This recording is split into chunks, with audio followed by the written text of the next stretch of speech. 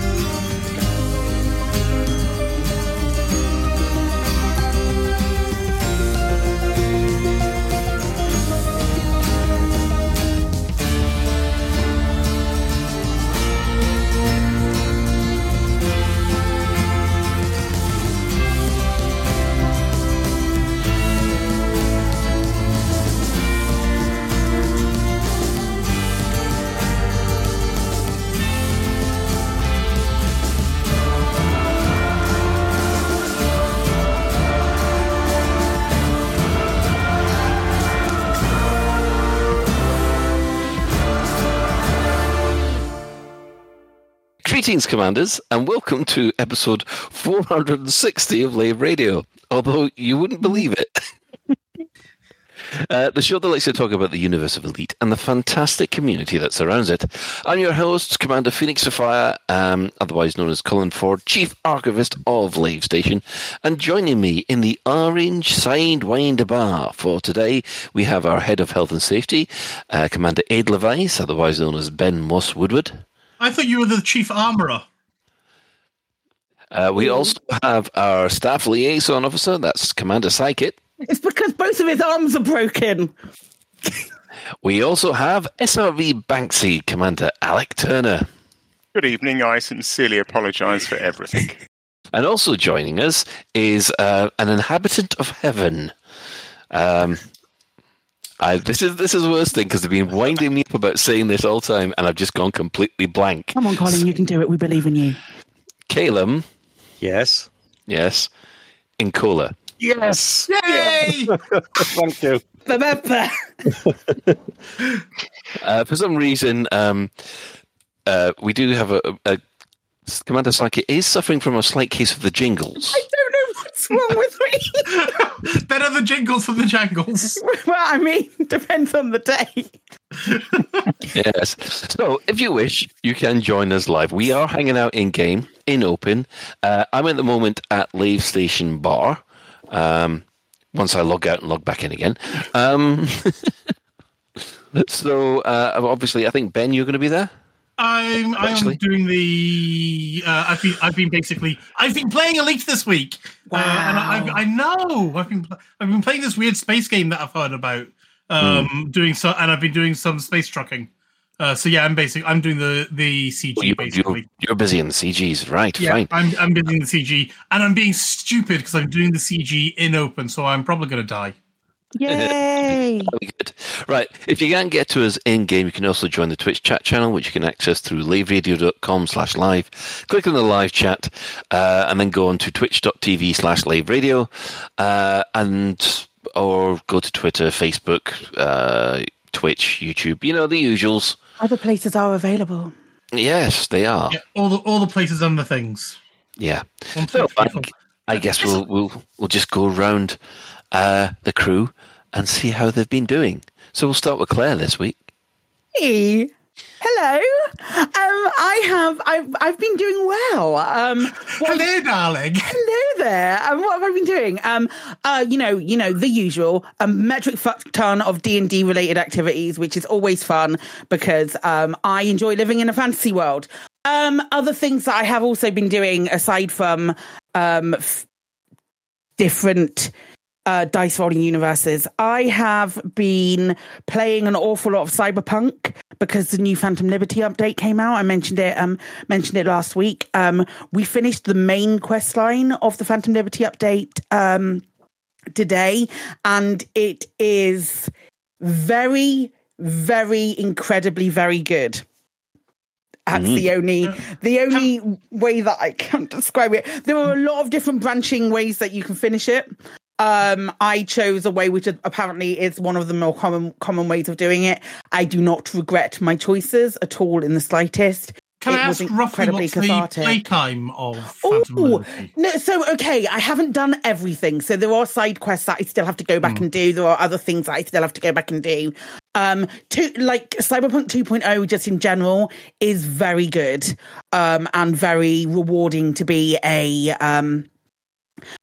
to go back into with maybe a not too much of an understanding. I didn't really understand the skill tree when I first did Cyberpunk. This time I'm much more enjoying it. It's all in all a good time, and it's been really fun. I've done probably about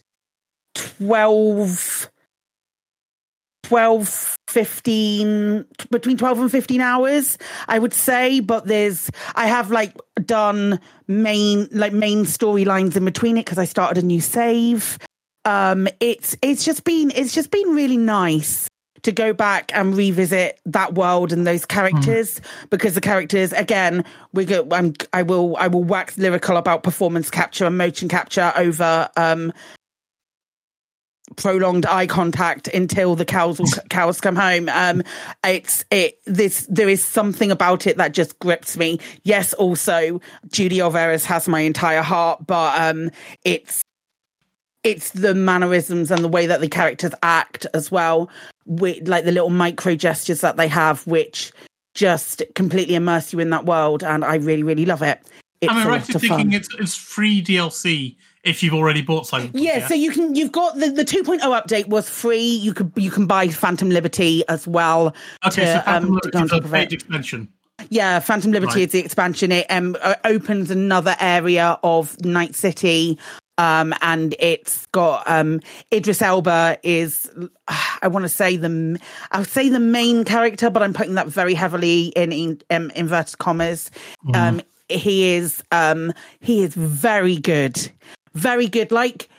As someone who wants somebody else to win the best voice acting BAFTA at the BAFTA, it's a little bit late for the Game Awards, but at the Game BAFTAs, as someone who wants somebody else very much to win it, I'm a little bit concerned because of how good Idris Elba is. But, there's 12 hours of gameplay and then 12 hours of voice lines that just belong to the one character that Neil Newbon voiced, so I'm still kind of on that side of the fence. But yeah, that's about it. I haven't really done a huge amount of stuff in the real world because I've been so fucking busy doing shit that is online and being chronically online at the moment.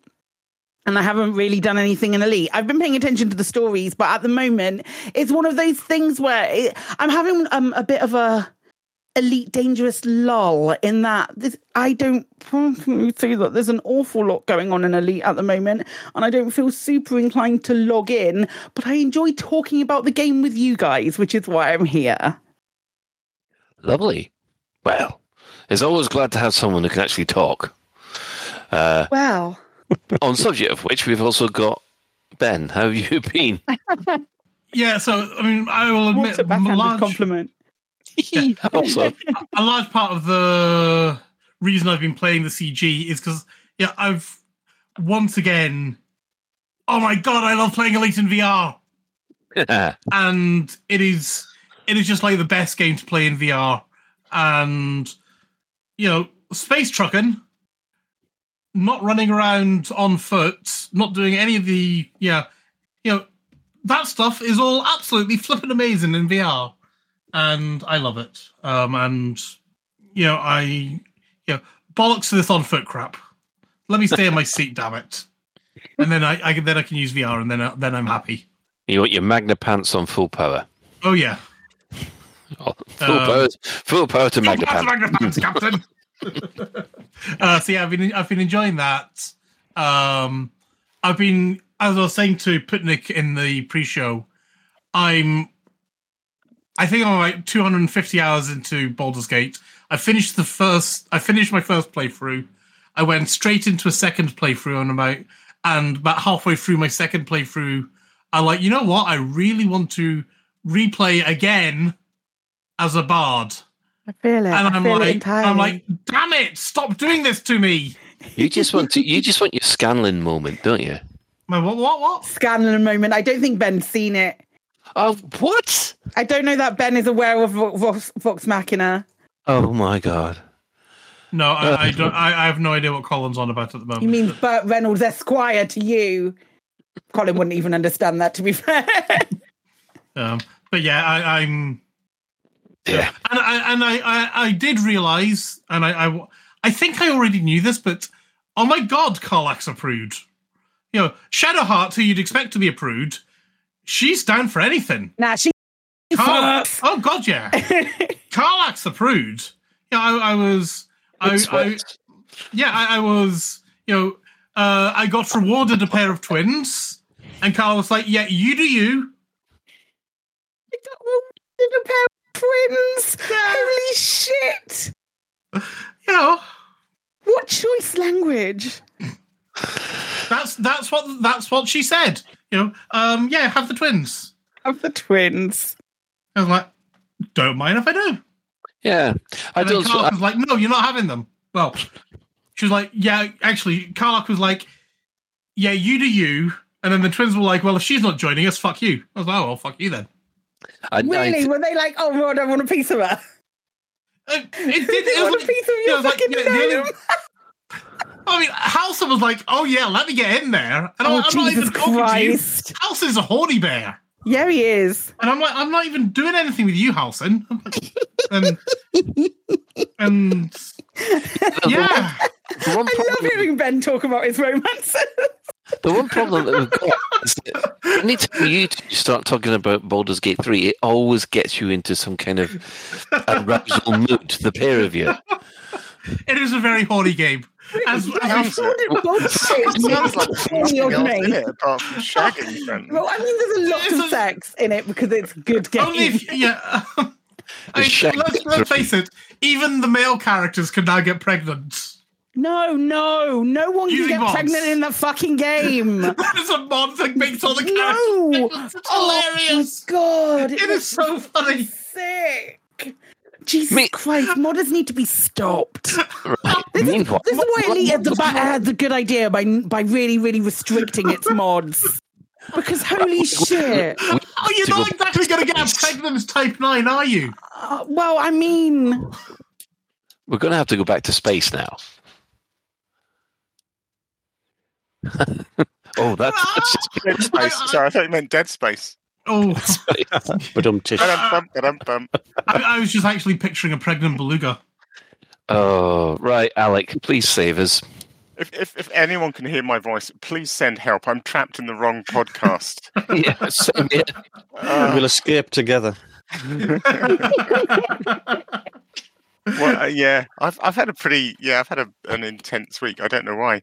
There's a buckyball race on, and I had so little time for it. It was really frustrating. We'll talk more later, but I did do a few runs, but really did not get into it nearly as much. I'm out of the top 10 in one of the classes, which is just effing outrageous. Oh my goodness. Anyway, what else have I been up to? My son took me bowling. Whenever he gets money for his birthday, it's great. What he wants to do with it is take me bowling, and that's lovely. Yeah, he takes me bowling and he buys me a beer, so that was great. So we did that midweek. And then I took my wife and my stepmom. They had a tea party with some nieces, girls only. So me and my son had to go and find ourselves a cafe to sit in for an hour. But I have a old refurbished iPhone. I don't know what generation it is. I don't really care, but it's not ancient, but it's oldish. It had an absolute meltdown on its sat nav to the point where it was almost hilarious because this little cafe that I took the folks to is out in the middle of nowhere around Hertfordshire somewhere. And then me and my son went off for a coffee, and then when I tried to get back to them, does anyone else's old iPhone do this? But I'm using the built-in Maps app, so I guess it's Apple's one, not Google's one.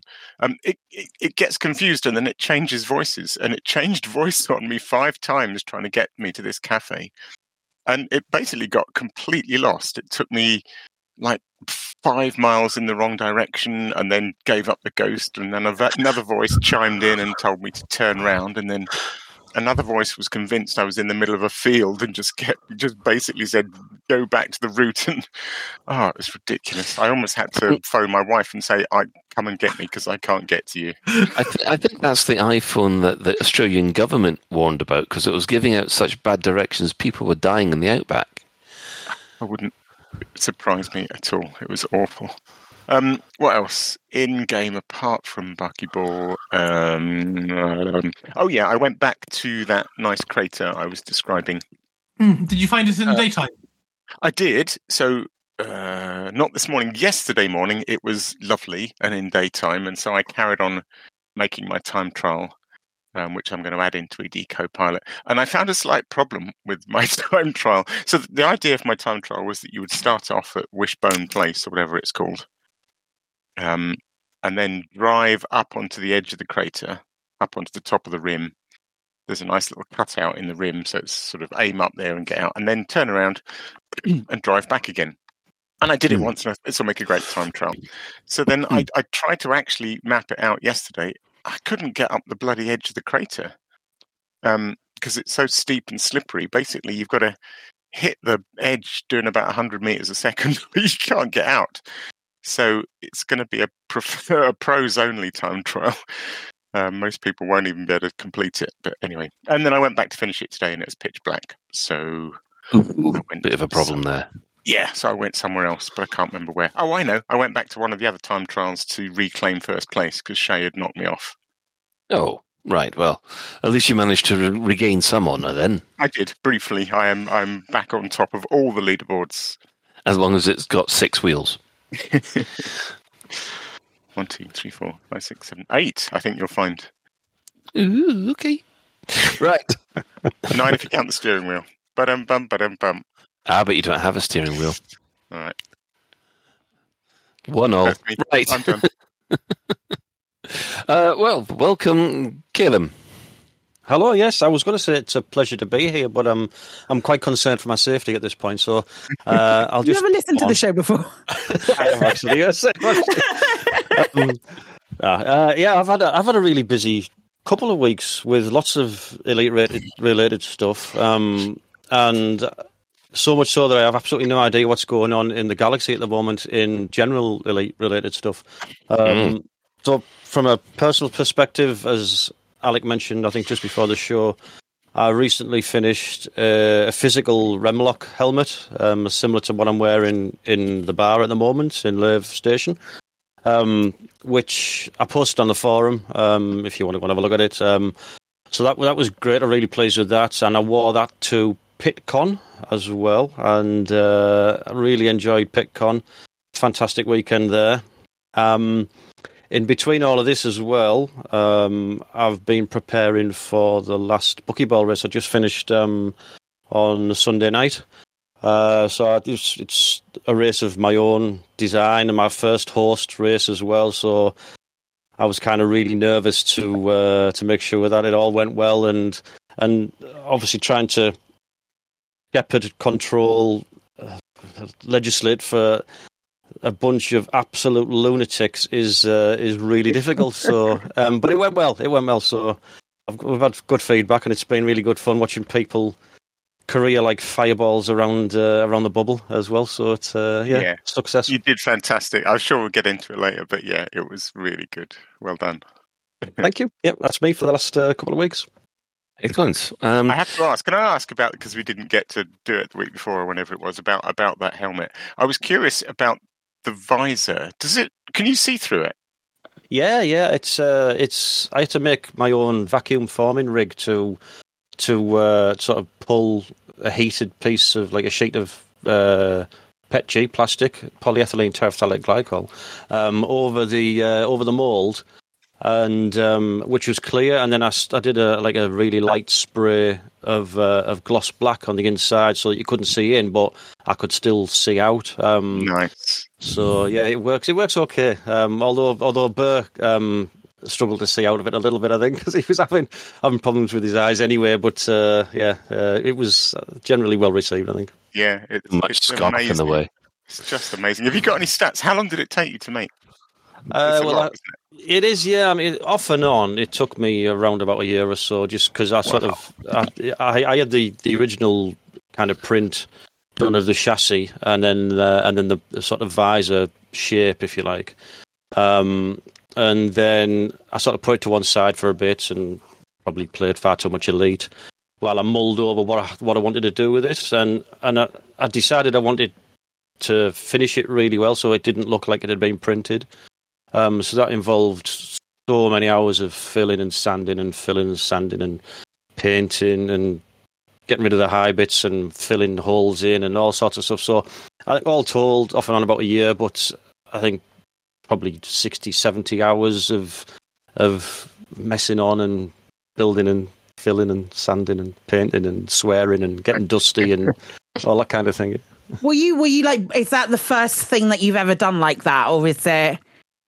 I've always been a bit crafty not in a foxy kind of way, but I've always been a bit arty-farty as well. I paint and I'm kind of reasonably good with my hands, kind of thing, practical sort of stuff. So it's the first time I've done any vacuum forming.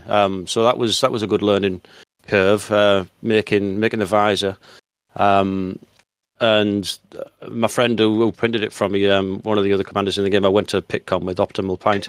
He's printed loads of stuff in the past, and we've ummed and ahed about how we want to make them better. He's made, sort of things from Warhammer and Star Wars and all sorts of things that he's got on his wall in his little man cave. But the helmet was something I'd always really wanted a physical sort of copy of, really, because Elite's.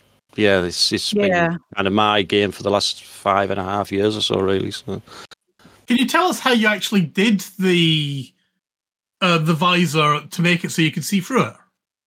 Yeah, after I'd vacuum formed the sheet of plastic over the mould, I trimmed all of that and fitted that into the chassis just to make sure it was okay, and then using just a rattle can of black gloss paint, I just did a very, very light dusting of sort of black gloss paint on the inside of the visor so that it couldn't be scratched from the outside.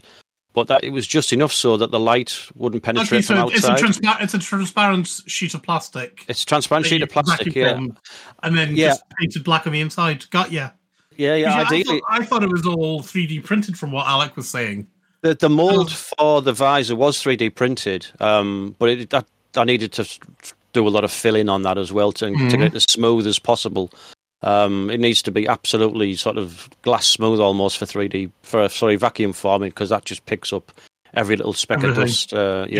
And ideally, if I'd have had more time, I finished it on the Thursday night and went to PitCon on Friday evening after work. So that sounds normal, doesn't it? Yeah. If I'd have had more time, I would have dyed the visor in like a big tub of polyester dye, and that would have been. I think that's my goal, to probably update the helmet in future months, really, once I make another visor. But I need another mould to vacuum form, because I had to destroy the mould to get it out of the form visor. So that was.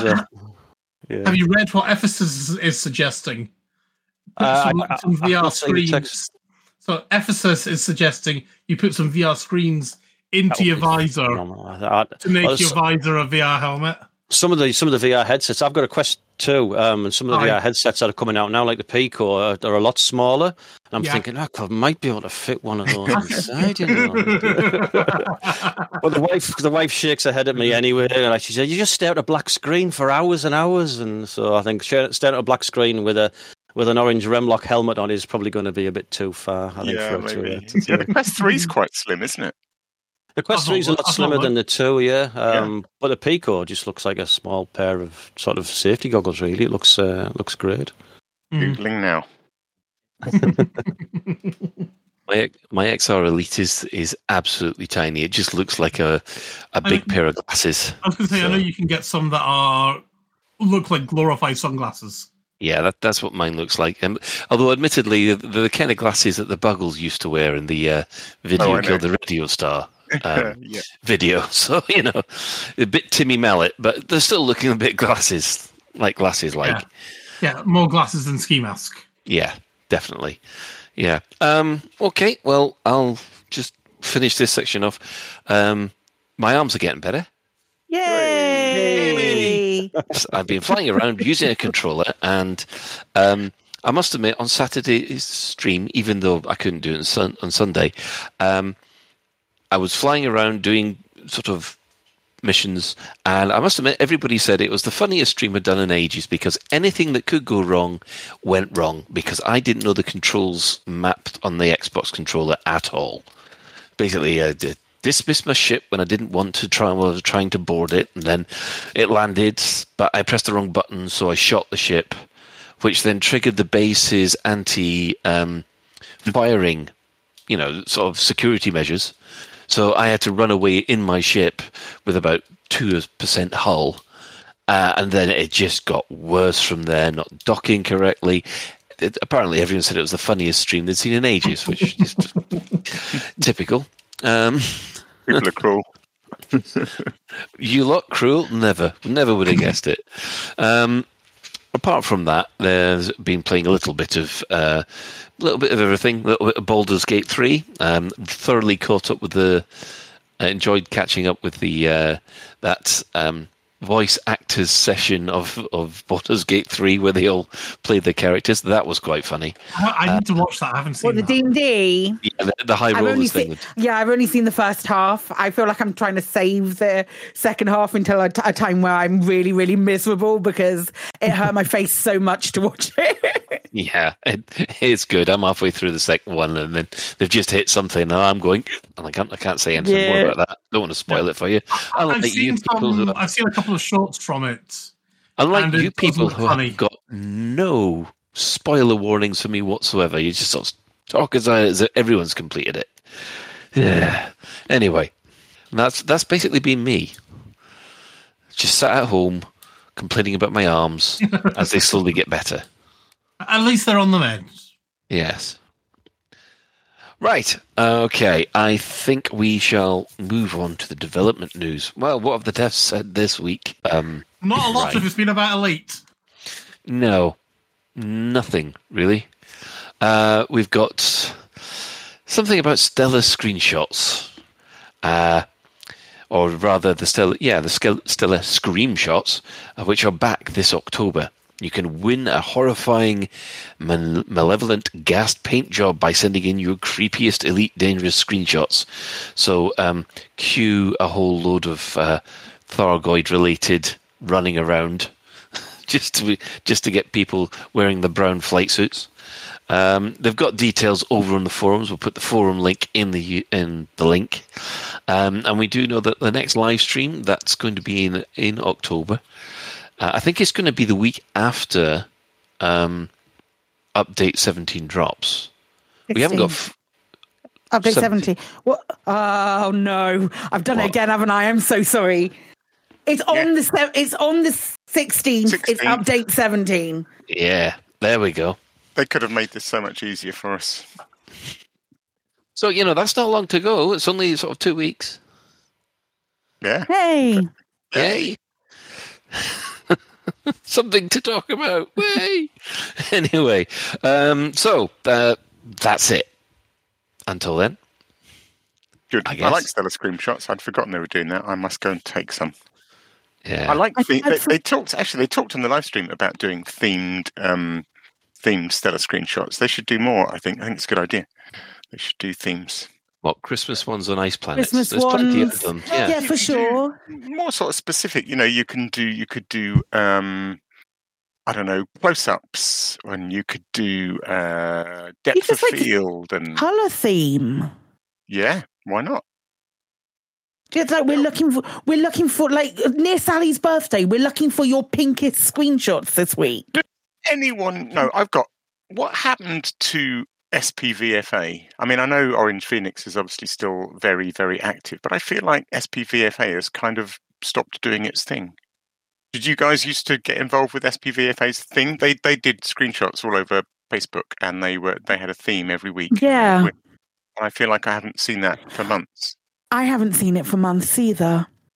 They're still fairly active, I think, on Facebook. They have the group on Facebook.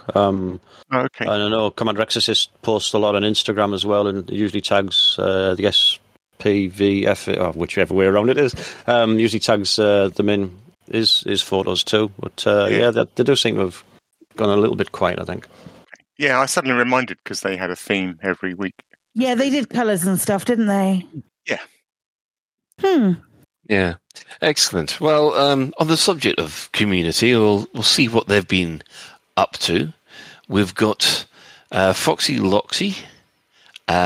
He's exploring the Dragon's Den, an unbelievable experience in Elite Dangerous, which is basically him going around the Thargoid bases.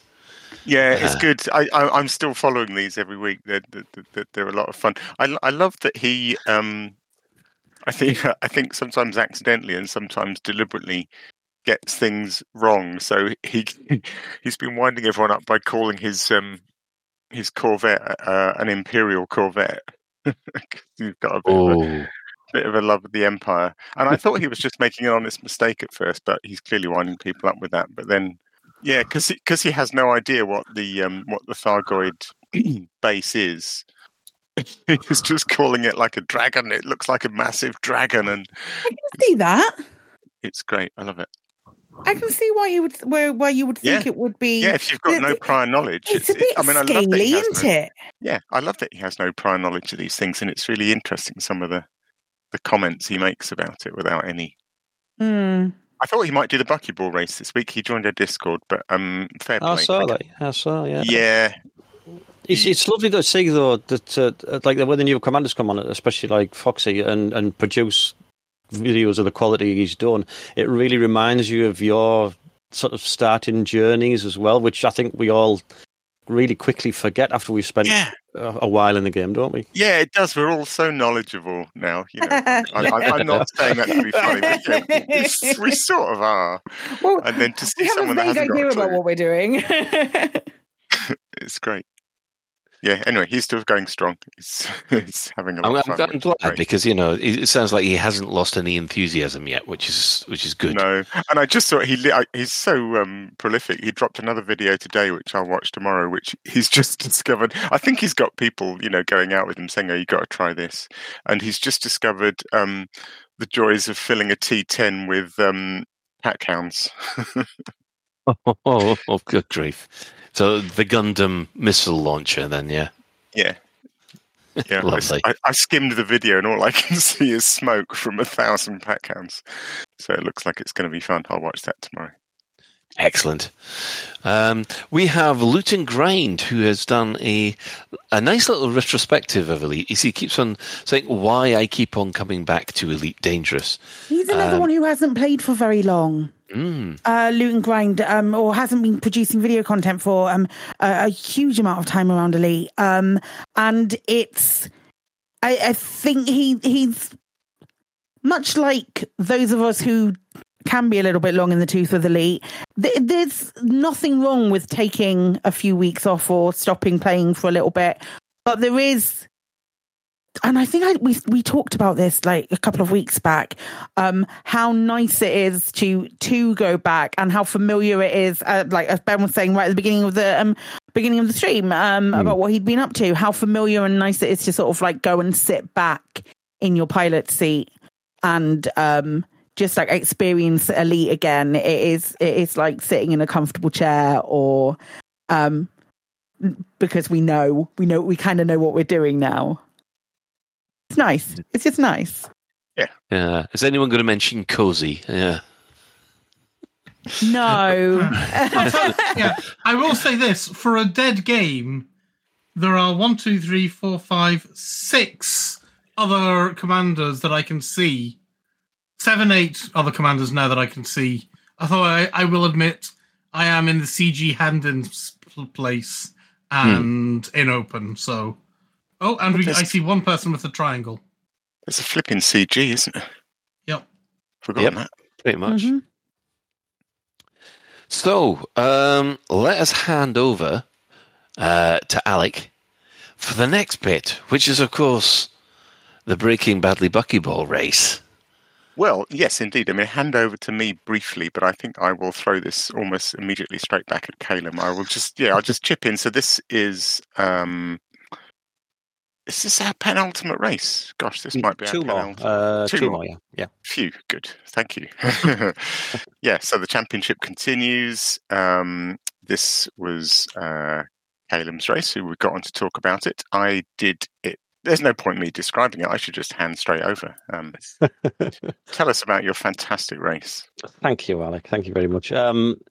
This started when I was feverishly talking Alec's head off at LaveCon last year in that ridiculous heat that was we had, with lots of ideas around my own ideas for buckyball races. I sort of started with the Buckyball Club started last year and joined in with last year's championship. And it kind of renewed my sort of enthusiasm for lots of aspects of the game as well. So, as is my want occasionally, when I see an opportunity, I tend to jump in with both feet. So I cornered Alec and basically talked at him for a while. So I had a few sort of movie and TV themed ideas for races. Your puns are sensational. Yeah, well, Caleb's got like a dozen race titles. So Breaking Badly was based around the Breaking Bad kind of theme, but I had things like Stranger Wings, which would involve people winging up. Kind of impractical for a buckyball race unless it's a standing challenge. Maybe, don't know. We'll think about that one. I had Out of New Africa, Flight Club, Davs of Thunder. So there was lots of things. Anyway, so I mulled over all of the ideas, and because of the way that the buckyball races are kind of structured, Breaking Badly was the one that tended to fit most neatly within the current or the existing kind of buckyball race structure, really. So the concept of the race, like I said, based around the Breaking Bad TV show, lots of elements and references as I could shoehorn into it whilst still making it a doable race. So you basically had to transport a cargo of narcotics across various stations in the bubble. A couple of which were called Heisenberg something, one was called Walter something, and deliver your narcotics there to furnish your criminal empire.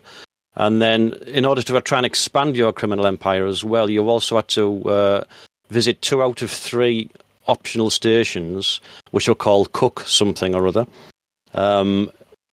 Go fly into the station and back out again without asking for docking permission. So the way people approached this was really varied. Some people did the Cook thing with cargo. Some people offloaded the cargo first, then did it. But on top of all of this as well, so that was like the main structure of the race. On top of all of that, you got to have shenanigans in a buckyball race. So again, I tried to theme those around Breaking Bad as well. So the first one was called I Am the Danger, a standard sort of buckyball shenanigan, which is flying with no shields for the entire duration of the race. So that gave you 30 seconds off your time. There was one called I Am the One Who Knocks, which another sort of standard buckyball one, which meant if you finished with 10% hull or less, you got 30 seconds off your time. If you finish with 1% or less, you get a full minute off your time as well. We had hand closes in, which was because of the danger of transporting narcotics, because you're flying in and out of stations without asking for docking permission. Fines were generally a thing. You could get through it without getting fined, but which gave you 30 seconds bonus if you did that. But generally, people were getting fined, and I gave people a limit of fines that they could get to before they started getting penalised. But the last shenanigan was probably the most complicated one, really, that I introduced in the game, and it was called Let's Cook. which basically meant that at some point during your run, you had to overheat your ship. And I said, anything past 150% heat, I'll give you 1 second off your time, as long as you land and you finish the race, basically. So I have to ask, did you have any kind of clue how far people would take that? In regulation, I did all of my testing in regulation, so I kind of had an idea that 300-400% might be, doable, because I'd done it myself. I was a little bit of a way off in regulation, given what some people did. In Unlimited, I thought the variables are so big that, and I know how far you can push certain ships into the thousands and thousands of percentage points, that I thought, I'm not even going to bother trying to test this. I'm just going to see what happens, and they didn't disappoint. It was really good. I did ban shield cell boosters and I did ban weapons to try and prevent sort of artificially enhancing your buildup of heat. So you had to generally rely on the FSD or a star or that sort of thing to overheat your ship in silent running, that kind of thing. I think the highest somebody got and landed, I mean, I'm just trying to look at my notes here, in Unlimited. So I ended third. I had one run in a Crate Mark II that I'd adapted from a Thargoid ship, which had lots of hull, and I got that to 1,447%. But because of the way the Buckyball Club's structured, because I was a host, I can't stay third. So Epaphras gets the points for third place because he came fourth. Yeah, it's a bit embarrassing if the host wins their own race. It is a little bit, isn't it? Yeah. Sulu was phenomenal all week. He was just absolutely brute forcing it and just destroying ship after ship, trying to really push his heat, and he took it up to 2,261% and still landed it, and ended up with a run of minus 4 minutes and 40 seconds. But Shea Blackwood was absolutely sensational. His module management, his AFMU management, whilst his ship was absolutely melting next to a Class B star, and he wasn't panicking. He was just, and he still jumped home as well with his ship. He reached 5,251% heat, and then flew it home and landed with smoke still pouring out of it, practically on the pad for about 15 minutes after he finished. It's incredible. I should have asked, actually. I know Shay's in chat, but I almost wondered about sharing it in the show notes, because I mean there were some really good runs, and there's quite a lot of different approaches to overheating, but Shay's kind of scientific and just technical. It's a thing of beauty. I mean, he's already limiting himself in this race to 3 particular ships, just to make things interesting for himself. So I think he ended up doing this in a Python. That's right, yeah. But the engineering on the Python and the build of it is just incredible. He's like, it's loaded with heat sinks. He's obviously got a Guardian frameshift booster for the range. He ended up with AFMUs and hull reinforcements, and module reinforcements, isn't it? Yeah, he had a lot of module reinforcements. I think that was where the main weakness ended up being with the hull that he had on the Python. The modules were going first, and it was kind of the other way around with the Cobra, the regulation ship. So it was phenomenal. Watching Shay's run, I know I was a bit sort of moany about the race in some ways last week and about this kind of thing, taking over from speed. But watching Shay's video just gave me a whole new appreciation for this kind of thing, because there's, I know people who are sort of into their AX combat or other things are really into their builds, and I suspect many people think that racing is just about going fast. But when you look at the sort of science and research and experimentation that went into Shay's build, not just in keeping the ship alive during the heat, but working out the best way to heat it and the fastest way to heat it. Because if you don't heat it fast enough, then you're losing seconds all the time you're trying to gain heat. If you don't heat it fast enough as well, the module suffers more damage. The modules suffer more damage, so you heat it really quickly, and the modules didn't get damaged as quickly, which is something I found out during the course of the discussions we had over the last sort of week or so during the race. But I've learned a lot from this myself.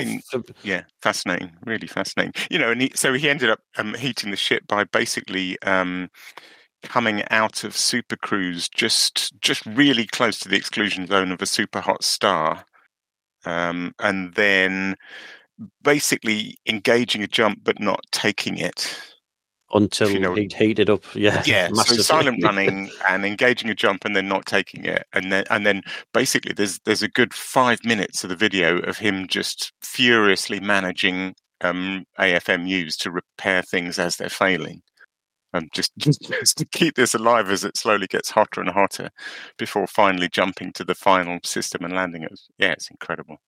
It was absolutely fantastic, and everybody's support. I mean, your support, Alec, all the other race organisers, everybody who took part as well. It was, with it being my first hosting of a race and my own design as well. I was really nervous, like as I mentioned at the top of the show, that it would go well, and with everyone else's support and enthusiasm, it seemed to. So I'm really pleased with the overall result. I might have advised you off a heat mechanic for your first run, because I mean you did have to ban somebody, and not ban them, but sort of to veto a couple of runs. And I did, yeah. I mean, Brewski, he came in right at the last minute. He did a great run in regulation and sneakily used another commander to feed him repair limpets in his Cobra, which kept his Cobra alive until he built up the most heat, and then I think he was over 500% in his Cobra, and then landed at the last stop. But in Unlimited,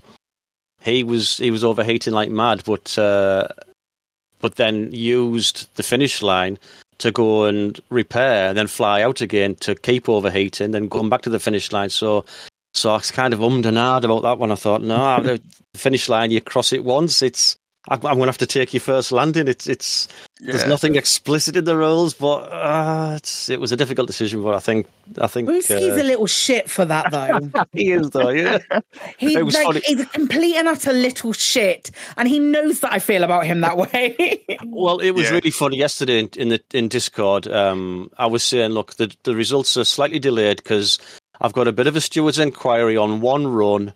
And Osric posted a couple of messages down. I bet it's Brewski. And I was giggling to myself, reading the messages, thinking, I can't say anything, obviously, till the results are out. But you've nailed it. It is. It was Brewski.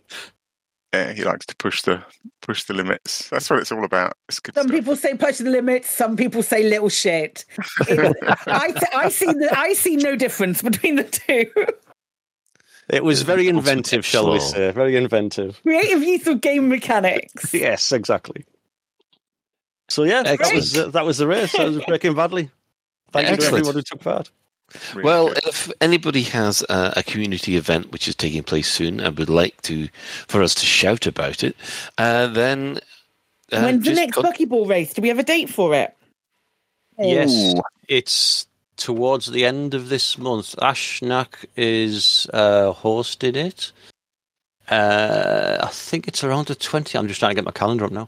Yeah, he's trying to choose between two dates just yesterday. 28th of October to the 5th of October.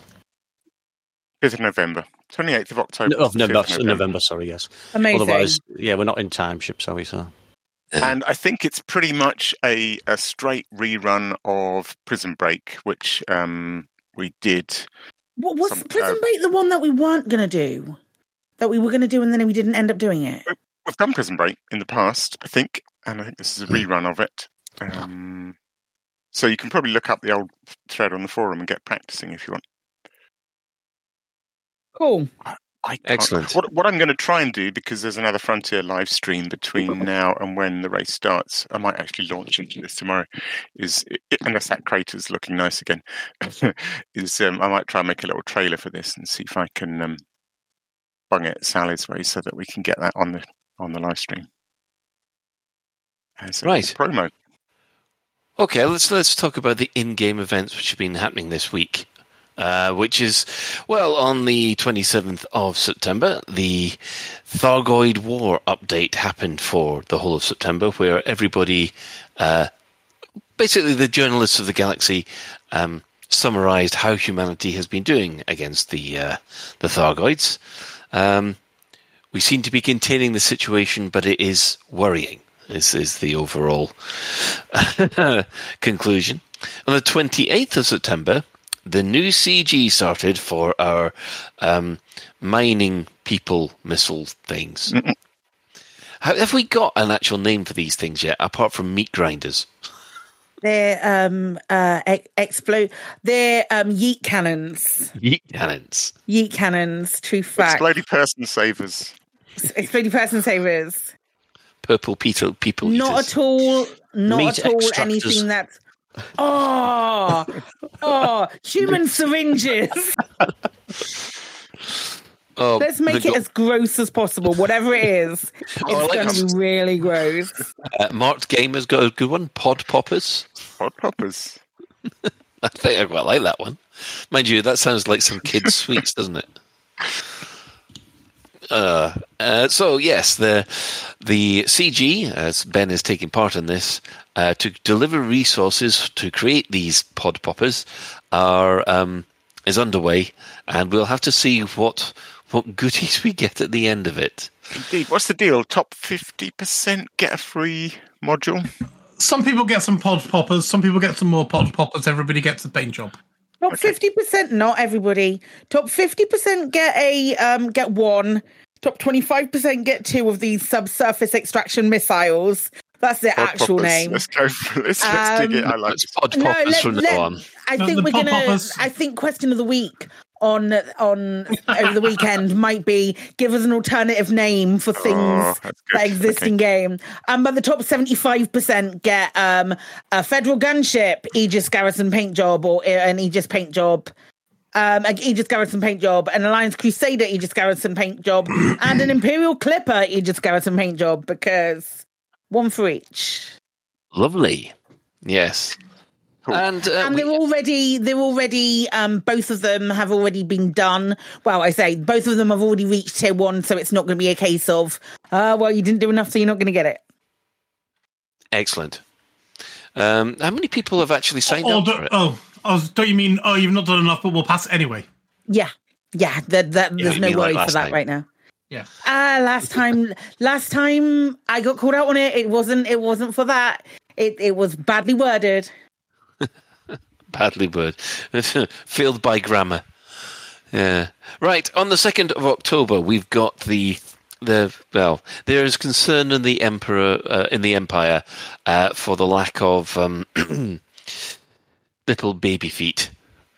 The line of succession for the present emperor is lacking, shall we say, and there are people saying that she should get busy creating a new emperor/empress. The Empire supports cloning, doesn't it? I was going to say, can they not just clone another one? Well, technically, there is a new heir in from the that offshoot prince, isn't there? Because he's just had a sprog, isn't he? Maybe. Why would he not be the person in line then? I wouldn't. She's not a direct heir. Yeah. It's going to be we're going to have to bend the rules a little bit, isn't it? This is the kind of thing. It's like you're sort of like one heir twice removed or something like that. Yeah.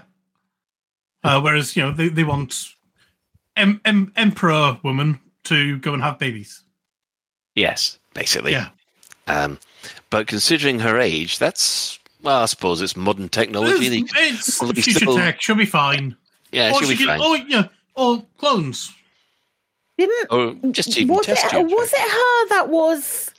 Oh my god! Why? Like you don't play for like a week and a bit, and then you forget every single bit of lore. Yes. Was it her who was?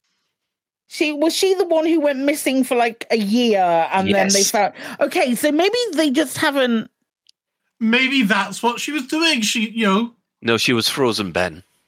No, she might have. No. No. Don't make me get the spray bottle out. No, we don't want a let's kill Bill situation here. No, I'm just thinking certain ladies in refined society. No, they don't have illegitimate absolutely children. Not. They just disappear for a couple of months. Absolutely not. No, we don't. We don't do that.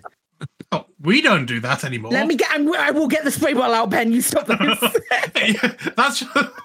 No, we don't kink shame. Damn it! We're not kink shaming. No, I was right to kink shame. Jesus Christ! Man, you two, if you stop playing Baldur's Gate, it's just getting you two worse than normal. Honey on Maine. Oh, I've already got sweaty palms. Jesus Christ! Right, meanwhile, I mean, yes.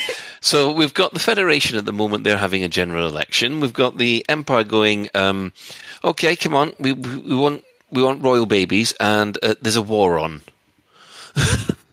What's happening? What are the Alliance up to? Nothing, because they're nice and boring, and nobody really is interested in them anyway. Looking for planets, probably. Calm down. Well, they still, maybe they're the ones who are harbouring Salvation in his mech suit. Oh, yeah. Nah, they wouldn't be that stupid. Would they? Nah.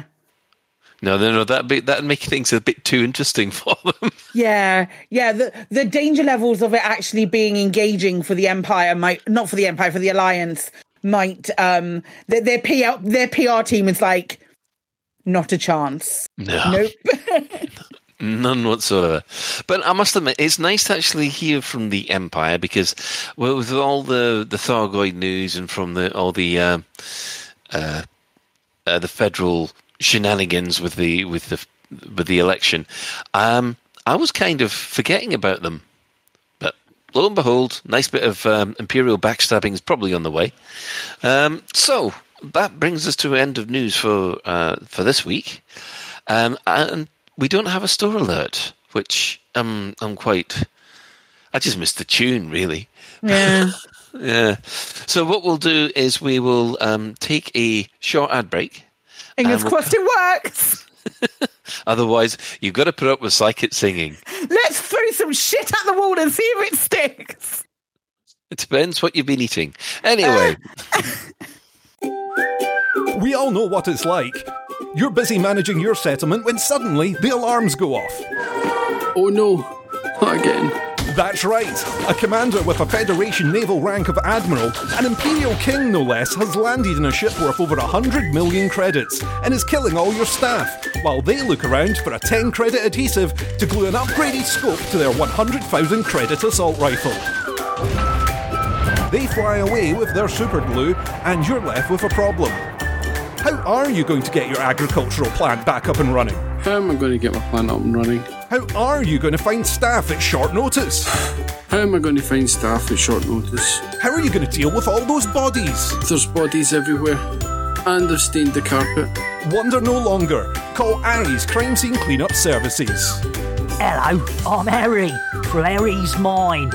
After a sudden increase in robberies and murders by commanders since 3307, I've gained valuable expertise in cleaning up bodies, recruiting new staff and restocking stationary lockers. Now you can benefit from my experience by signing up to our Crime Scene Cleanup Service subscription plan. That's right. For only a small monthly fee, when your settlement alarms are activated, our rapid response cleanup crew will be dispatched, along with our patented Cadaver Scoop 150. The Cadaver Scoop 150 can be mounted to surface reconnaissance vehicles and skimmers to make tidying up your settlement a breeze. Wow, the bodies are gone. Our recruitment team has potential new employees on standby across the galaxy, ready to fill your vacant roles in security, logistics, administration, processing, and more. My plant's operational again. Thanks, Ares Crime Scenes Cleanup Services. Ares Crime Scene Cleanup Services. We'll have your settlement as good as new before the next ship arrives. Cadaver Scoop 150 disposal bags sold separately. Have you been affected by Azimuth Biotech's provocation of the Thargoid menace? At Turner and Fig, we're ready to pursue claims against Azimuth Biotech as part of our class action lawsuit. My son has started worshipping the Thargoid god and keeps bringing home human sacrifices. Am I entitled to compensation? Yes, you are. My daughter was aboard the Bright Sentinel. I keep calling Azimuth to find out where she is, but I always get their voicemail. Thank you for calling Azimuth Biotech. We're sorry, but Salvation is not available. Please leave your message after the tone. Am I entitled to compensation? Yes, you are. I was selling escape pod occupants into slavery, but now Thargoids keep taking the escape pods instead. Am I entitled to compensation? I suppose so. Thousands, maybe millions of people are due compensation from Azimuth Biotech. Contact us today. Turner and Fig, cleaning out Azimuth Biotech for a huge portion of your compensation.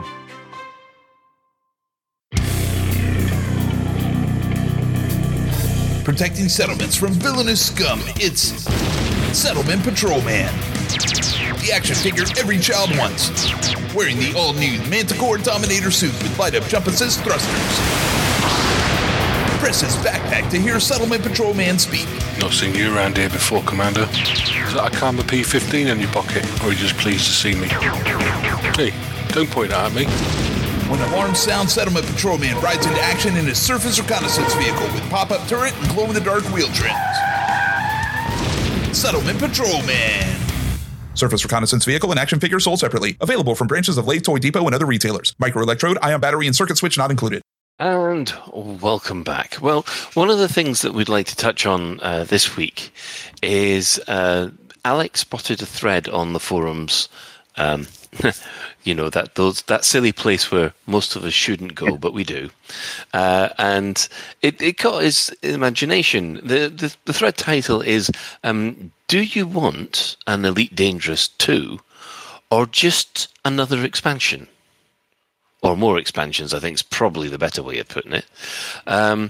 Cosmo put on the forums sort of, well, do we really want FDev to make another expansion for ED, or just burn it to the ground and start with all over with an ED2?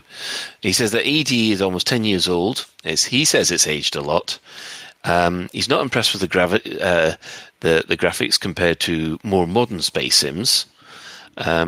So he's of the opinion it would be best for FDev to keep the good features and learn from other space games for a sequel. In other words, Elite 5. So, okay, Alec, you would like to kick this one off? All right, yeah, why not? Yeah, I don't want to dwell on it, but just a tiny bit of context is I sort of landed on this forum thread on the back of there was a couple of videos from Obsidian Ant, and there was discussion on guard frequency, you know, the usual sort of analysing end of year financials from Frontier, and I guess sort of asking the question what the future holds for Elite Dangerous. I don't know, it's same old, isn't it? You know, the financials and the Steam figures, they go up and they fall down, and they go up and they fall down, and over time there's a slow trend downwards. I mean, that's not news, is it? It's 10 years, who knows? But anyway, this thread caught my imagination because it was kind of like it was speculating. I kind of doubt Frontier will do either of these things, but I thought it was interesting speculation on which would you prefer. Would you prefer Frontier to start again?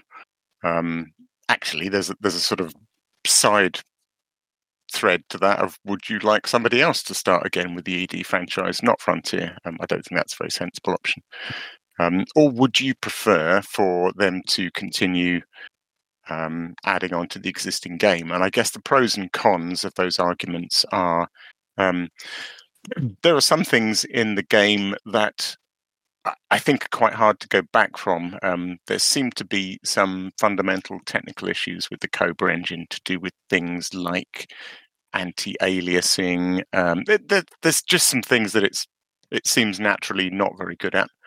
Equally, there are some things that it's probably very good at. And also they're kind of some of the design decisions, you know, decisions towards what many people will refer to as the grind, but kind of material collection and the way that the game works in that regard.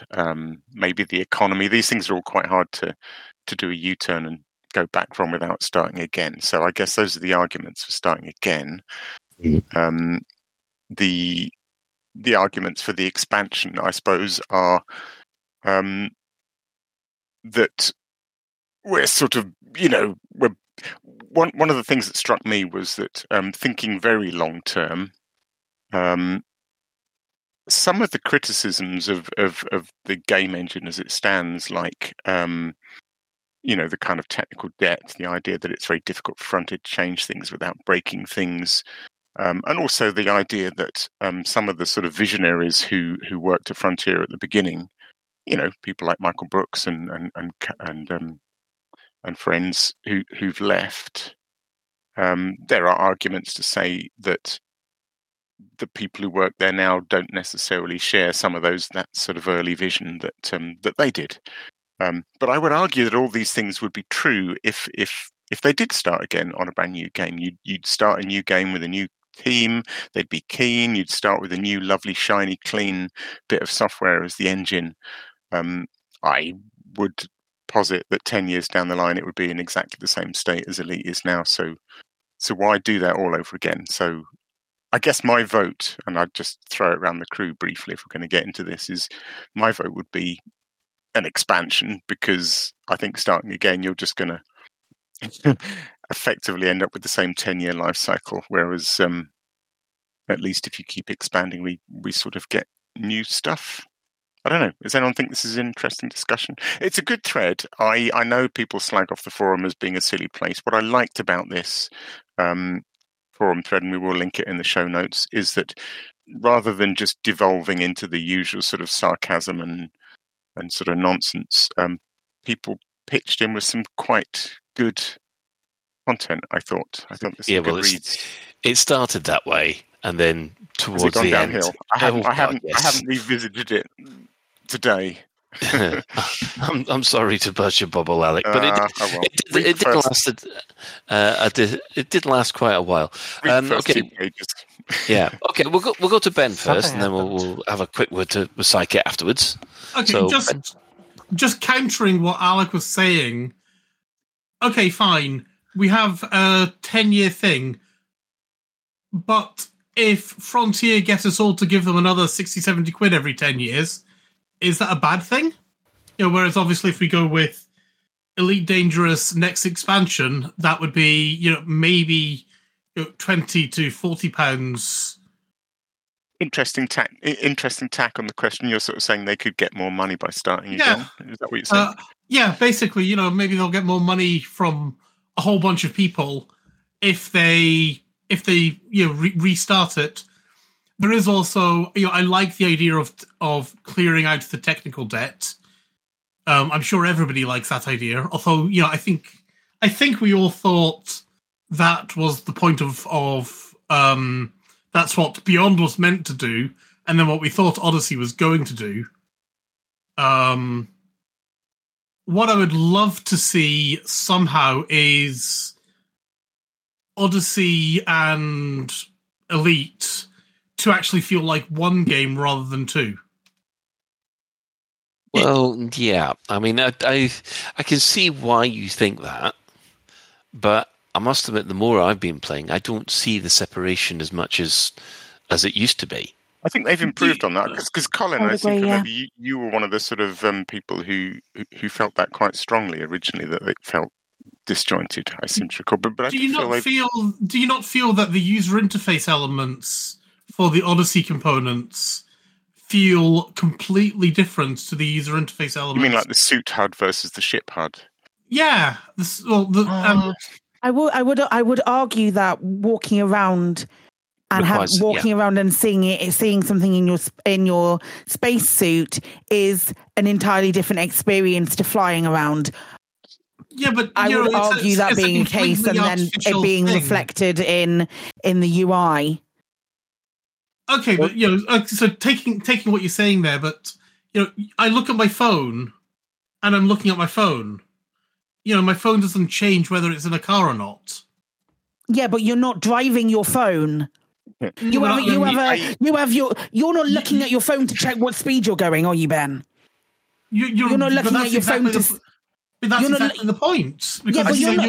But you're not using your phone. Isn't your UI for your car? Your phone is your UI for everything that you have on your phone. Your phone remains a phone wherever you go. You're not switching from Google Glass to being in your car. Those are two very different experiences. Do you see where that metaphor falls apart? Yeah, I see both arguments. I would say I see what Ben's saying. I honestly never thought about this before, and I don't think it's my reason for feeling like the two halves are separate. It hadn't occurred to me, but I see what you're saying. It does feel a little bit like they're designed by that they're in different games. Yeah, I see what you mean. I mean, they could. I don't feels know like one keeping on the phone idea, but ignoring what you're doing with it. It feels like one's a Windows phone and one's an iPhone.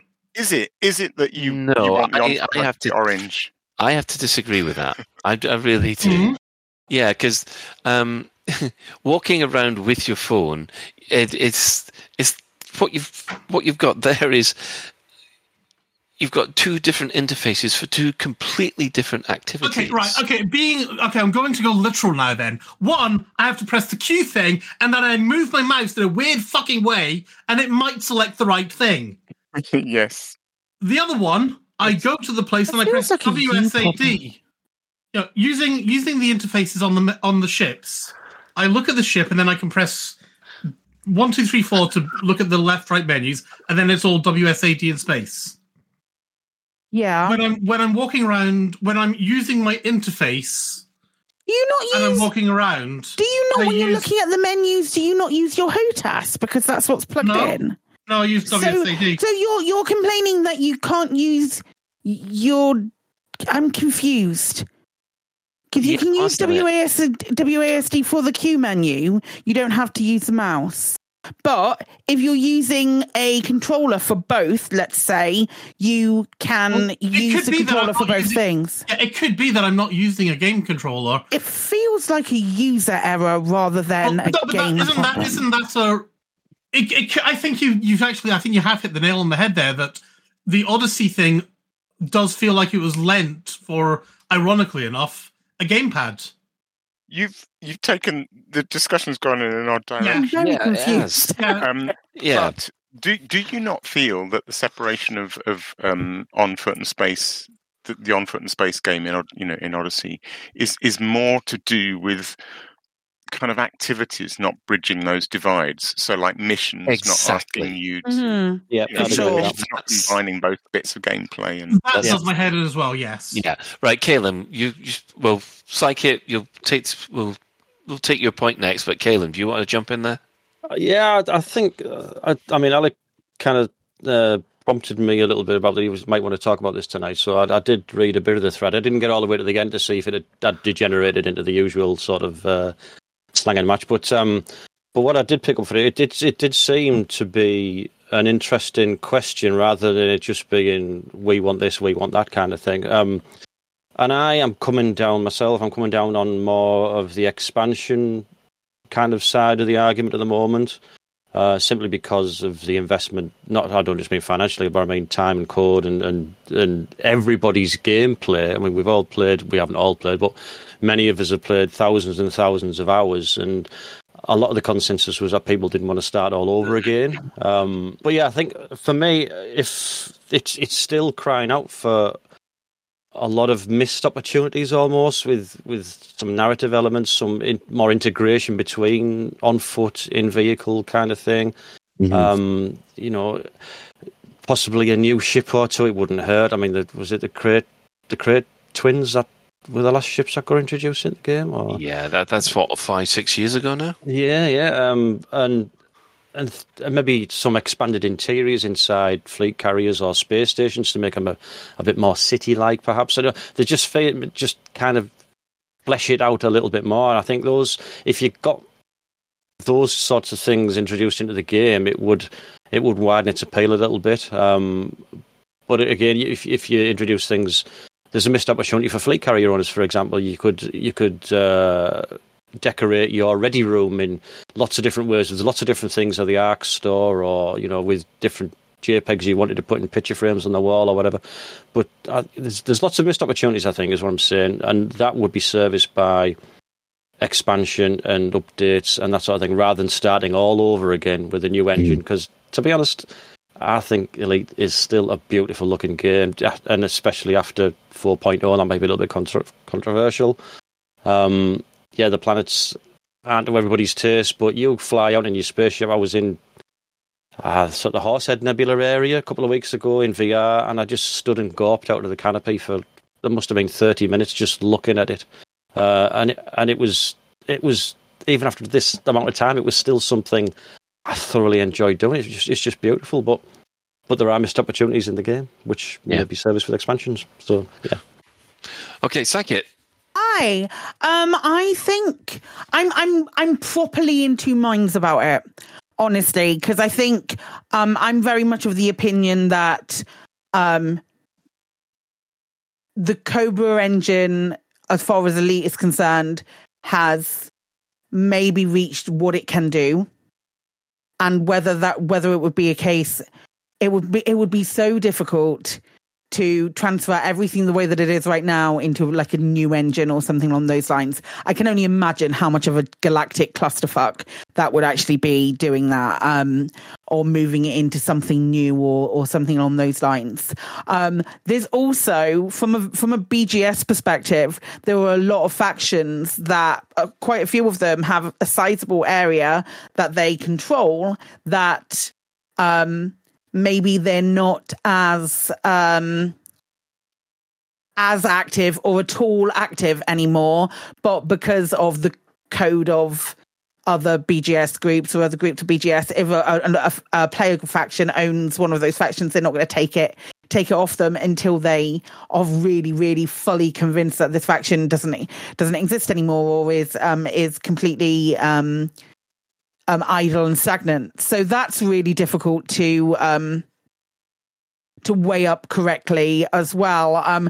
There's from a BGS perspective, there isn't a huge amount, but for at least for my faction, let's say, because that's my experience, we don't have a huge amount of places to go or expand to that isn't already owned by somebody else. Now, whether those factions are dead in the water, or whether those factions are still have 2 or 3 people going, unless we can try and find them through many different methods, that's quite difficult for us to do. So there's a very, I talk about like burning the bubble and starting all over again. That I jest about it, but I think that would be fucking brilliant.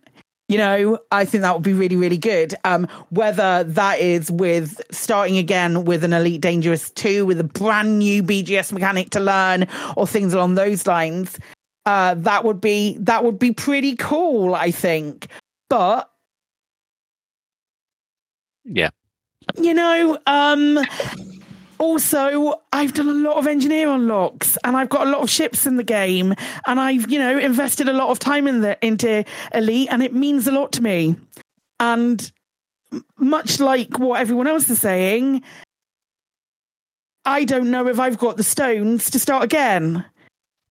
Yeah, I must admit that when I did look at this this thread, the one thing that got me was that it all came down to one thing. Do you want? Well, see, this was the thing that gets me. It's because Elite Dangerous is a live service game. As long as they're able to preserve the BGS or the back end stuff, so that people can continue on playing, then it is actually possible, because I know this because Eve have done it several times, to clean up the client and clean up the server code independently, and then eventually you put it all together, and hey presto, the Mamba was the last ship. I do stand corrected, but my point is what it seemed to boil down to is: do you want the game to have Elite Dangerous 2 as a complete reset, or Elite Dangerous to continue? Because if I remember rightly, someone asked David Braben exactly what when Elite Dangerous 2 was coming, not long after Horizons was launched, and he said, well, it's already out. because Elite Dangerous 2 is Horizons. And that seemed to be the philosophy, which makes us on Elite Dangerous 4 at the moment.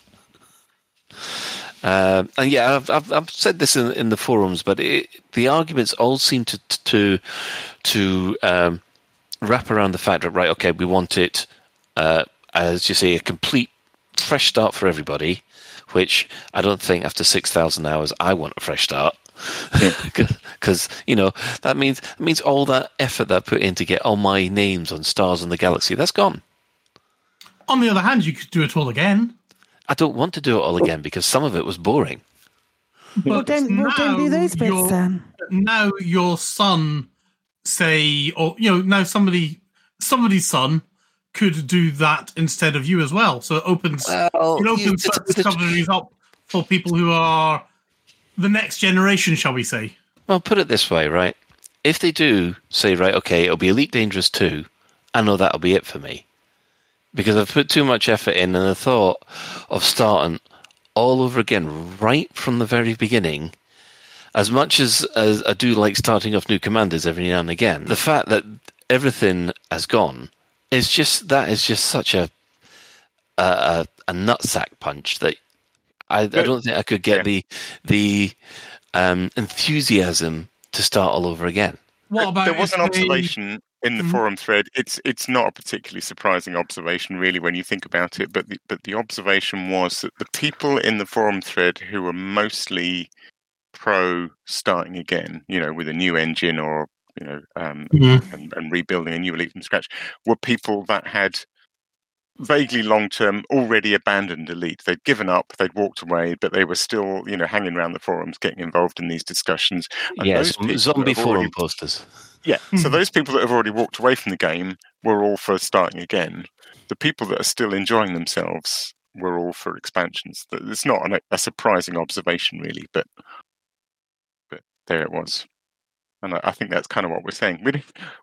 We're doing stuff. We're invested in the game. We've got our BGS, or we've got our exploration, or we've got the things that we like in the build. We don't want to start all that again. We want to carry on with what we've got.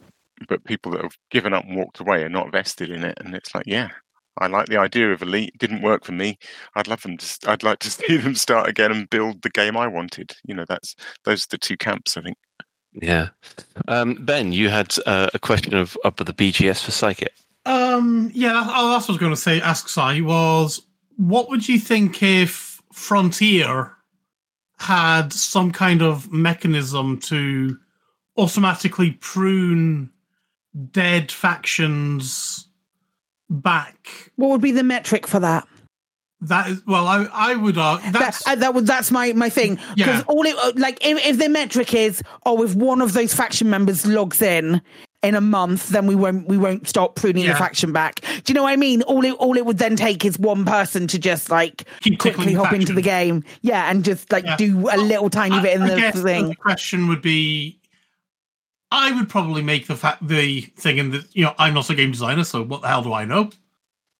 Would be, if a member of that faction does a activity to boost that faction, then that faction is still active.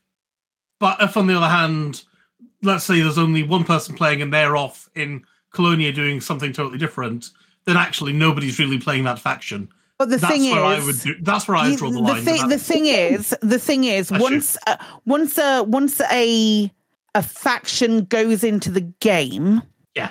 So once a faction goes into the game, that effectively becomes you have no onus over that faction. You have a squadron, sometimes named the same, sometimes not named the same, and they can choose to support that faction, but they're not. You aren't that faction. You are the squadron who is supporting that faction. So this is where the problem lies. That faction is property of Frontier, and anyone can dick with that faction. They can do whatever they want. You don't have to be aligned to the squadron or anything along those lines. So it's really difficult to justify that.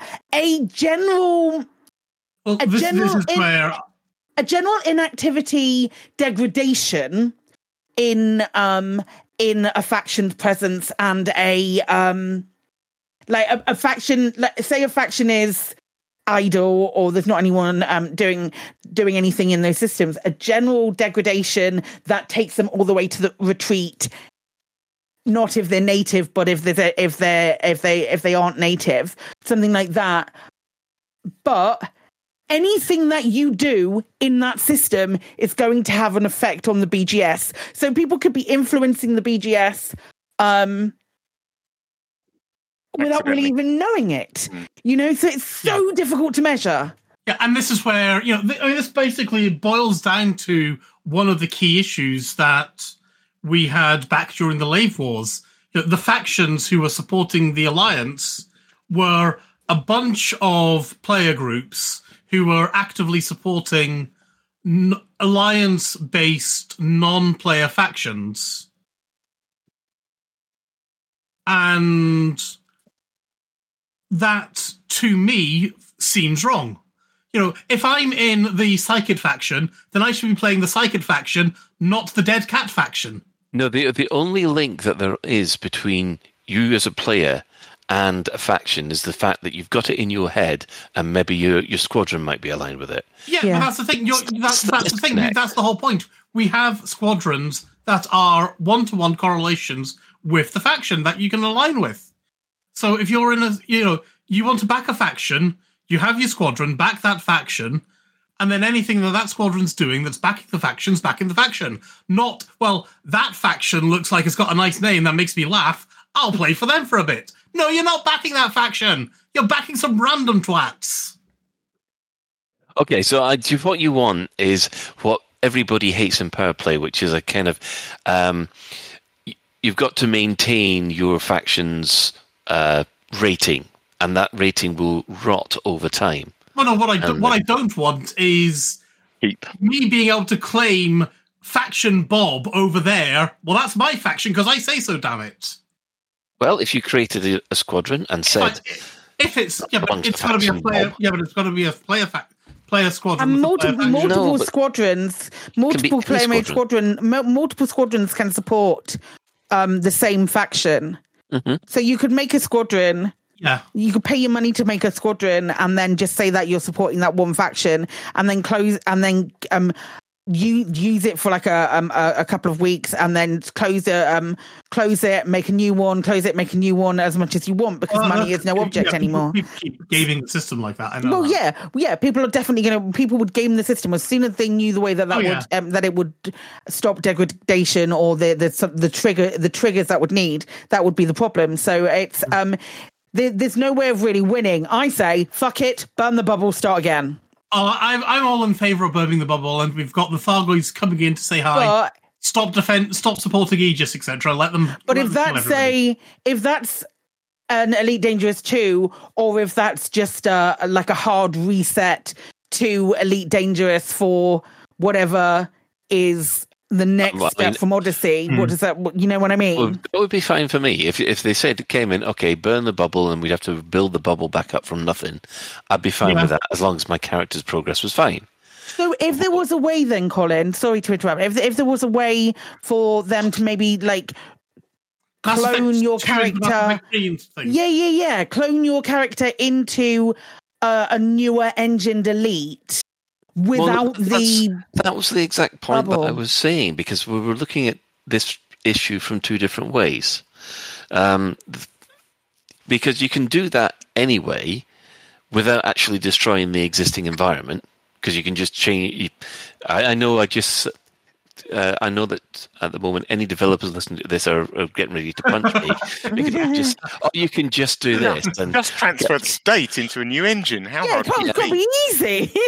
I can feel Tom sort of rubbing his fists ready for the punch. I'm telling you. But it is possible, as I've mentioned in other space MMOs, to change the client, change the server, yet the entire universe still stays as it is, and people can still playing on it, and they can still upgrade the technology. That's what I'm hoping for under the expansion route. But what everybody else is saying, well, what I'm seeing as under Elite Dangerous 2, that's a brand new game, including any progress lost. Yeah, but I know you want to wrap this up, Colin, but just so something you said. Did you say that it was Eve that have done that? So have Eve literally pretty much, ripped out one version of the software and put in a brand new version without changing the state, the BGS, for want of a better name for it? Well, yeah, I mean that's been the whole way. Every time it's done an upgrade, the client is being upgraded. The graphics, put it this way, the graphics are very, very pretty. They're not the same ones that have been there. They've been updating models. They've been updating mechanics. They've even though, I mean, I'm not a fan of spreadsheets in space, but I am impressed by it. Yeah, okay. I didn't know that they'd sort of done that. That's quite cool that they can do that. Yeah, and that's what you can do with any MMO, because you can always, as long as you keep the virtual world running, you can then update bits left, right, and center. Yeah, and that's why I think, well, they don't need to wipe everything and force us all to start again, but they can get more modern technology into the game. I guess some of the reasons that people want, on that forum thread, want to start again is not just to do with that, though. It's to do, and this is what you're saying, I suppose, is that there's two ways of looking at it. What they want is things like, the economy to start again, because they got it wrong the first time, maybe. Yeah, there'll be things like, okay, no, you can redo power play, you can redo this, you can redo that, you can actually CQC means something, but the issue with that is that if Frontier wanted to do that, they would have done it already. Yeah. I mean, for all we know, the feature rewrite, which is kind of held out as the carrot that keeps us going. That is, we don't know anything about that, and everybody's speculating that, oh no, that's the whole BGS / engineering / power play rewrite. So, yeah. Anyway, I'm going to draw this to a close now because, we're running out of time, and we've got so many questions, or so many answers, rather. So many answers. Yeah, so many answers to one small, simple question. And last week I sort of admitted that I'd never done passenger missions before, to which everybody almost died of shock.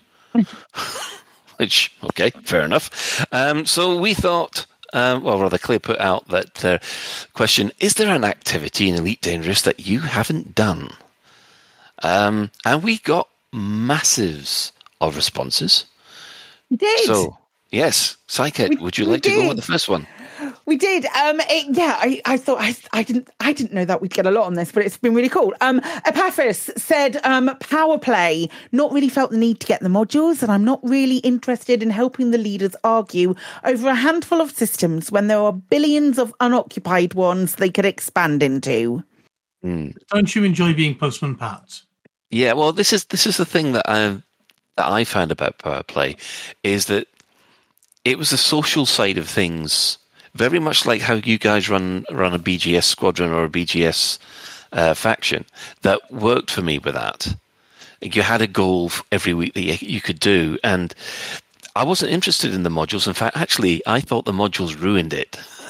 Because too many people were just going, I'm just doing it for the modules. Which basically charge. I turned up, got my pack hounds, and then...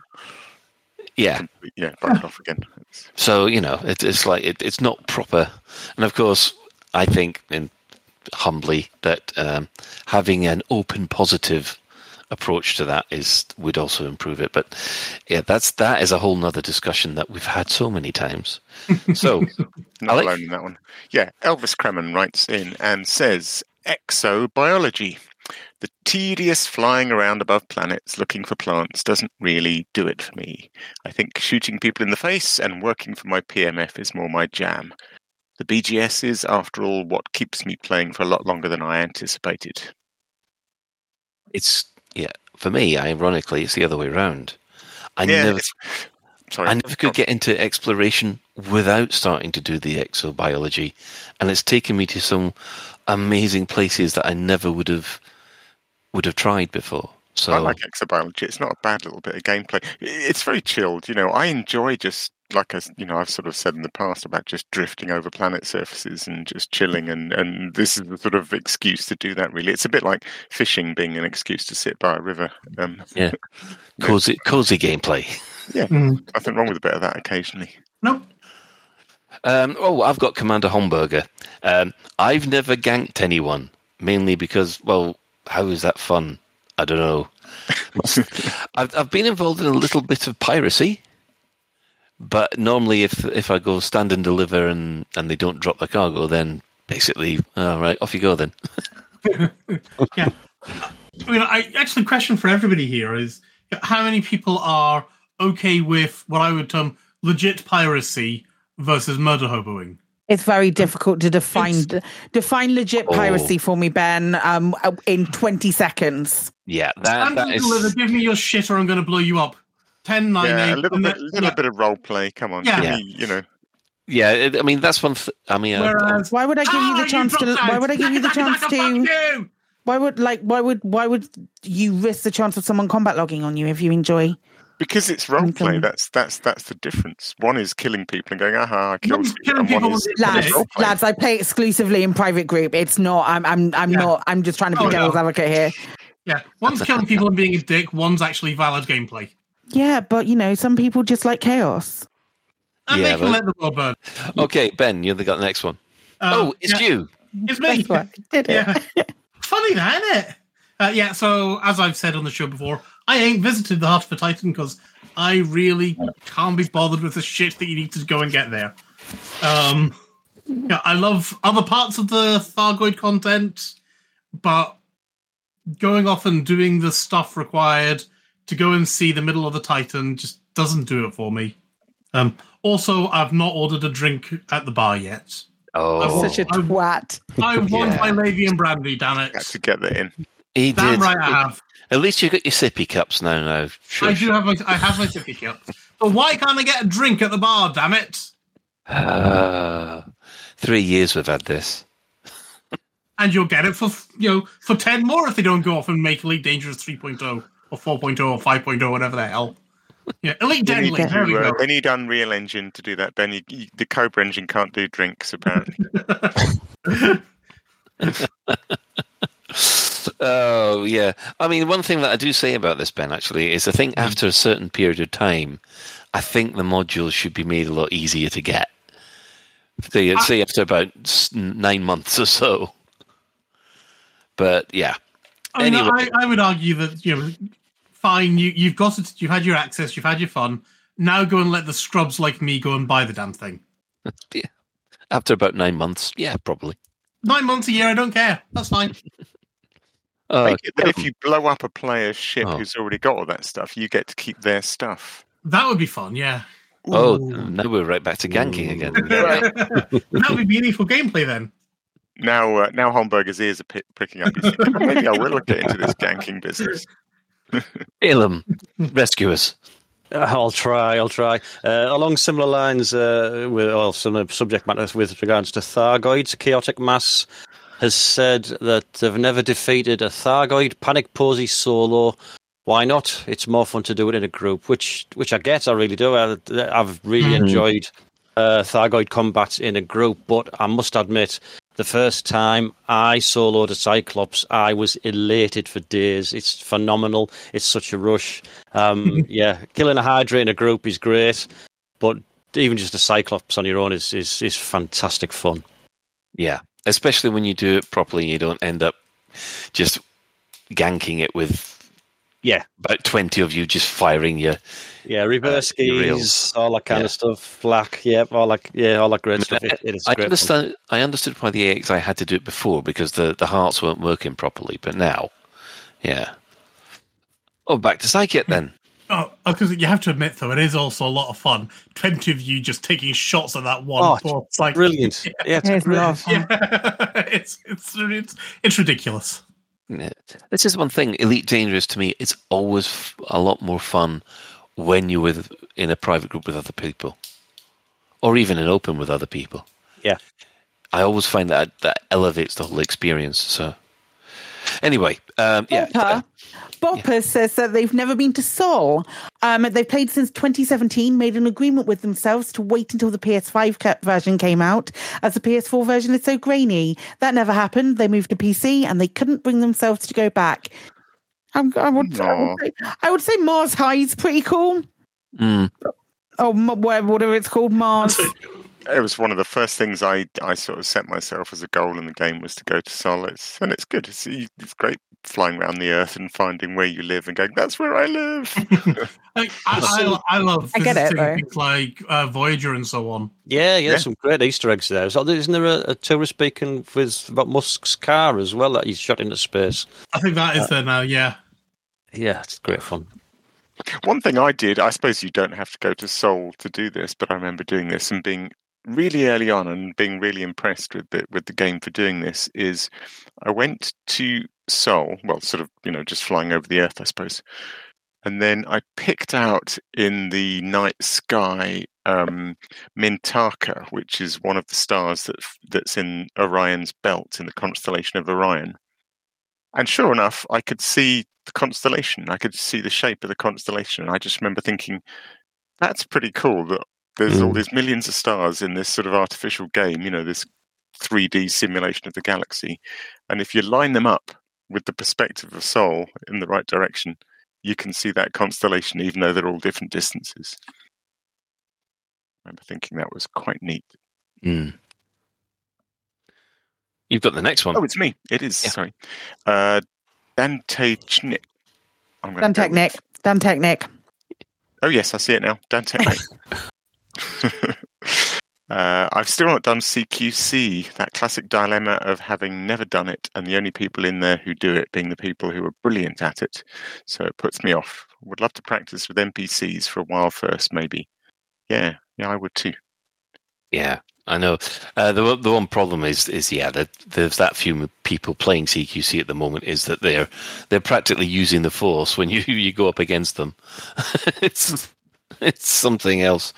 Right, I've got Genopophis. Goodness knows. Well, I would say high-class anti-Xeno in engineering because of the grind. Well, yep. Fair enough. It's the same problem that Ben's got because, there's this barrier in the way to actually getting to the good stuff. So, Ben. Sneaky Squeakers is saying, fighting Thargoids, but that's mostly because they're 34,000 light years away from all the fighting. Brave Sir Robin ran away. I bloody didn't. I gather alts are good for doing this sort of thing. Yeah. Oh, it's me. Okay. Silas Rezzi, apologies for murdering your name.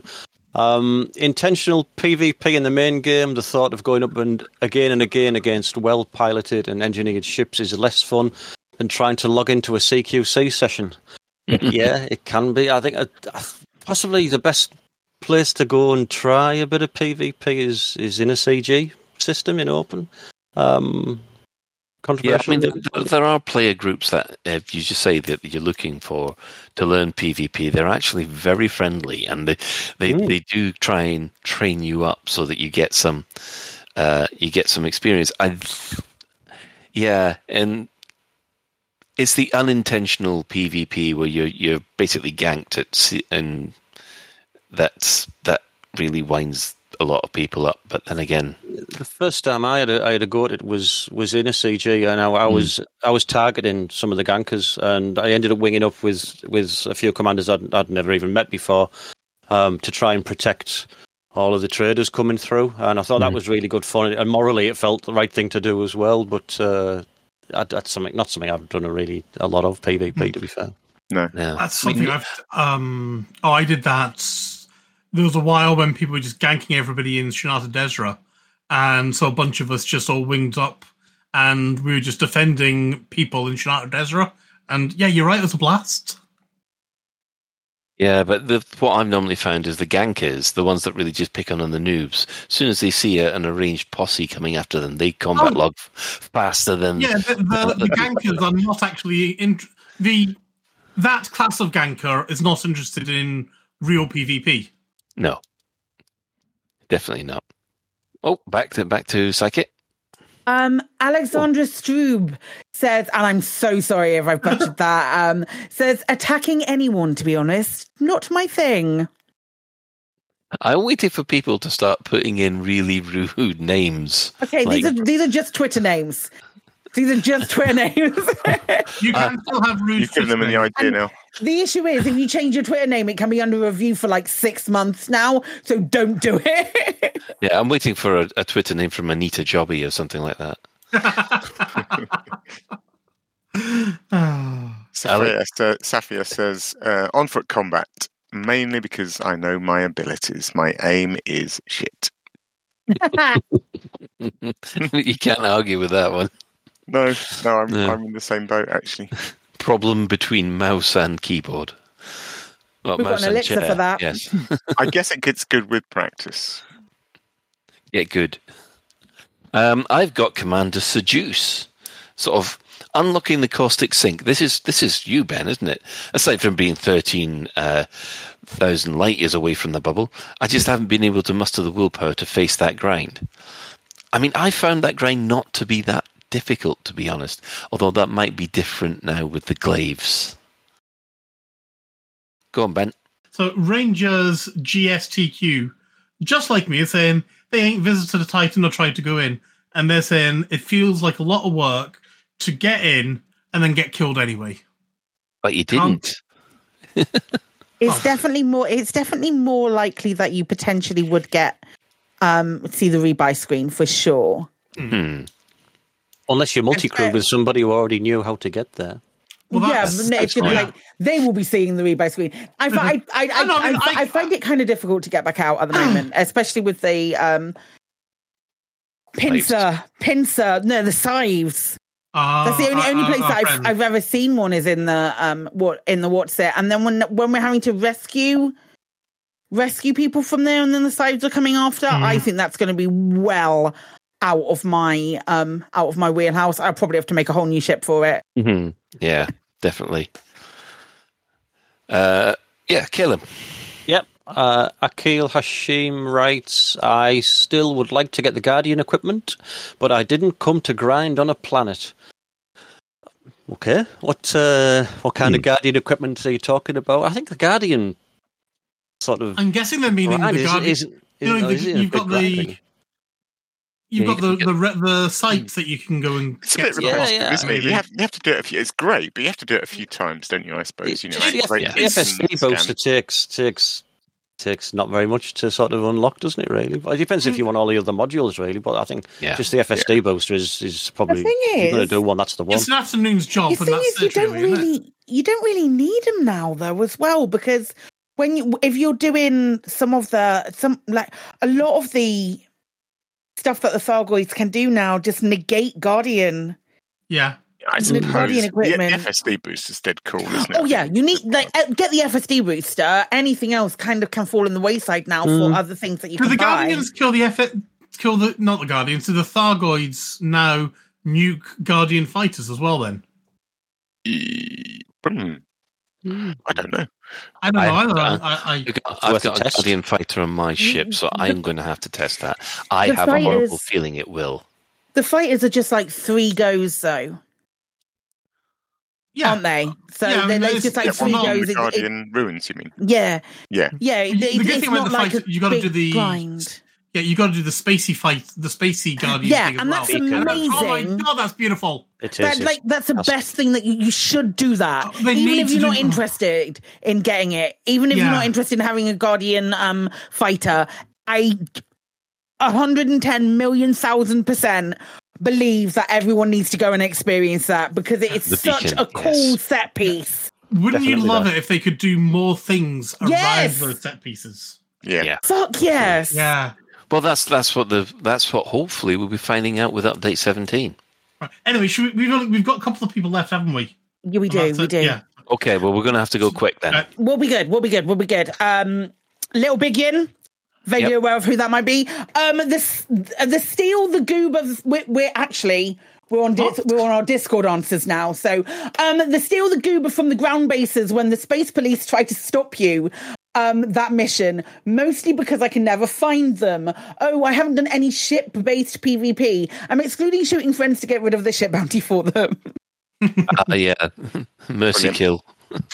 Digital Druid writes in and says, activate a Thargoid Crash Titan or megastructure. Distance, caustic mats, and the fight to find probes for a light show. Not worth my time yet. Oh, it is worth your time. Oh, it definitely is. Good. It definitely is. Put it this way, we thought, first time we ever saw that. Yeah. Well, this is what we were talking about at the beginning of the show with that video. Exactly. Okay, they did the whole isn't it? If you're not, it's like the Titan. I went to the Titan because I desperately wanted to see it. It was totally worth the I'm not going to call it the grind because I enjoyed the process, but I totally wanted to get there. If you enjoy what you're doing, it's not a grind, is it? But if you're not motivated to see the light show, then it's good though. Yeah. Oh, typical. Cheb's will. I've got, and he says, the grind. He added a winky face at the end of that for some reason that didn't post. One man's grind is another man's comfy. And listen, remember, these are answers to things they haven't done, so I like that. He hasn't done the grind. Yeah. Bad Bjarne is saying, kill the Hargers Thargoids. Too much like hard work to build a proper ship. Should be some way to rent a ship with the top specs. I could agree with that. Like that. Half off incoming or something like that, and missing the on-foot engineers in Colonia. Been there once, not going again. Fair enough. Gillum. Yep. Happy Moon Monkey. Power play. It's taken me 40 weeks to go around all the Powers module shopping. And it's only after that I can consider settling on one and figuring it out. Plus now I realise that I'm running low on prismatic shields, so I'm going to have to defect back to the Princess for another 4 weeks. I mean, I've only done prismatics. I've not done pack hounds or anything. I've module shoppers. Power play works. Ruining of power play. Yeah. Oh, Colin got real salty with that.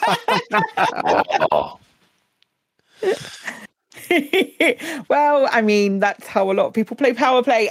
Altrexis writes in and is a person very much after my own heart and did mining with a throwing up face. See, mining's like fishing. It's nice. There's nothing wrong with mining. Okay. So strip mining is absolutely fine. Core mining can get in the fucking bin. Oh, it's the best. I'm with you there. Strip mining I love. It used to be good. Yeah. Deep core mining, going, where the fuck's that thing? Yeah, that's not my idea of fun. You're right there. Yeah. I'm sorry, deep core mining's worth it just for the boom. It must be lovely. It must be lovely. But as somebody who predominantly will stream their gameplay, and I've said this before, but as someone who streams most of their gameplay, being backseated by people, being told to look for things. You said that. Go fuck themselves. Look for the popcorn bubble. Look for the popcorn bubble. Look for the LucasArts logo. Go fuck yourself. Get in the fucking bin. Last one from Steph, Commander Xena. Hi Steph, we love you. Illegal ground activities. I like to keep my nose clean and play nice and fair. Bravo. Delivery missions then. And you thought about power play being a postman bat simulator. I've often thought you need like an alt, because I have similar things with doing illegal stuff. I think you need an alt where you agree with yourself to play naughty as your alt. See, you want a chaotic evil run. I do this in video games, and then I still, like in Mass Effect, I try and go the bad guy in Mass Effect, and I just can't bring myself to go and do it. Yeah, I had the same thing on Knights of the Old Republic. I couldn't be the dark side guy. Anyway, let's go to our shout-outs, because for a surprising amount, we had no subject whatsoever, and lo and behold, we filled the time again. Dead game, mate.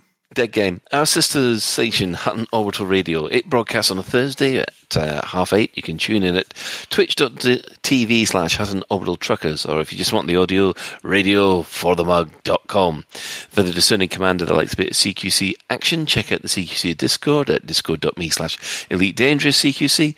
We're giving shout outs to the other Elite Dangerous podcasts, which are The Guard Frequency, who think it's a dead game, and Loose Screws.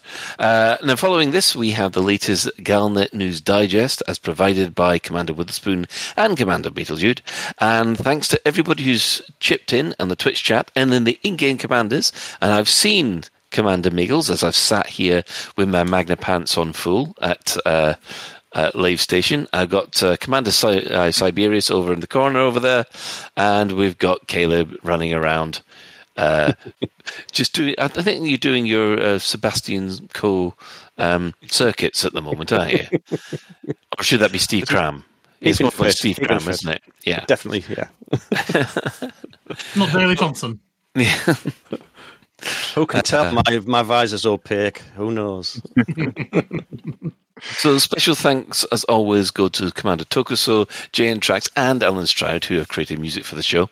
So that's it for another episode of Lave Radio. Ben, if you'd like to get in touch with the show, then you can find us at our contact links at the home/contact us menu on the laveradio.com website.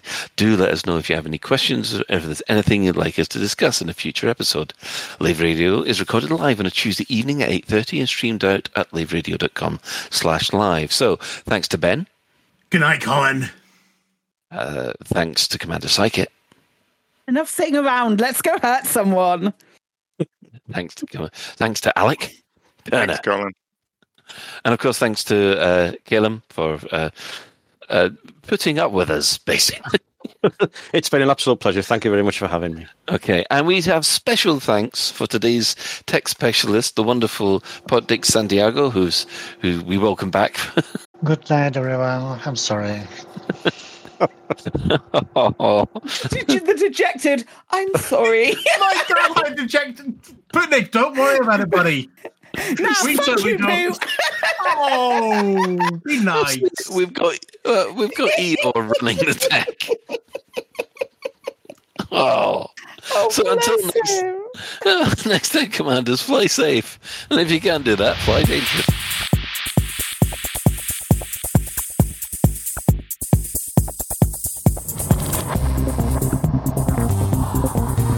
Is your life like this? Sounds like someone having an orange inserted.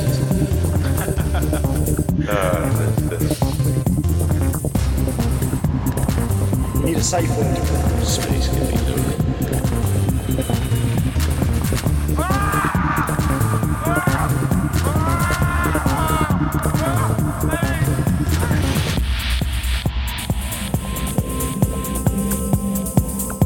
I'm gonna see the galaxy.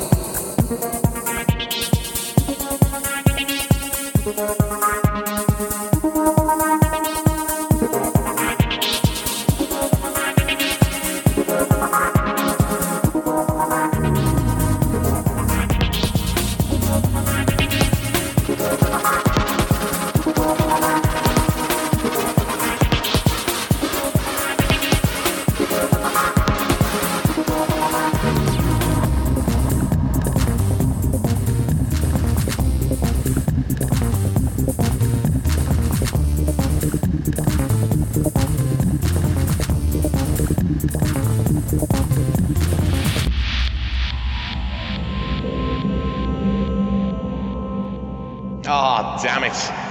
No worries, guys. Hold the fort for 2 seconds. I'll be right back. And we should be out of air. Oh my God.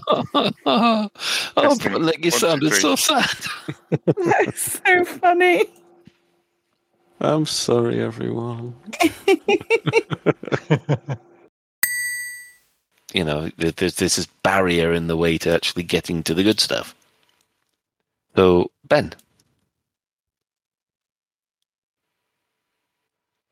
Hello, Ben. Hello, calling Ben. Calling Ben. And I was saying a whole lot of things, but my microphone was muted. That's not very good, is it? I'm professional, don't you know? Really? Yeah, it's a good. apparently. It's a good job that, like, I mean, you'll get used to this Lave Radio at some point, Ben. You'll get there. Yeah. I know you're still early days, but I think you'll be all right. You're getting there. You're getting there. It's okay. Yeah, he's the one. He's the one that served the longest out of all of us. I know. Yeah. You know Such what? a professional production. Would I get less for murder now? Probably. Depends who you murdered. Yeah.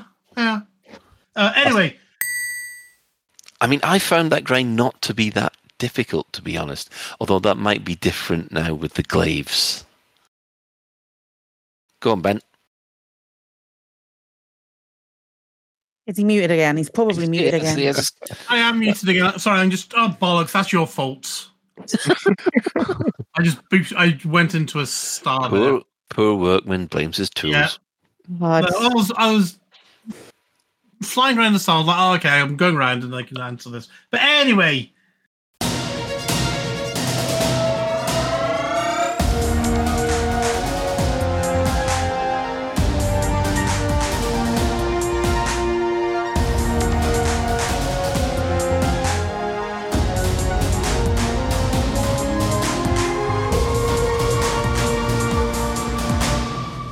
Galnet News Digest, 3rd of October 3309. We read the news so you don't have to.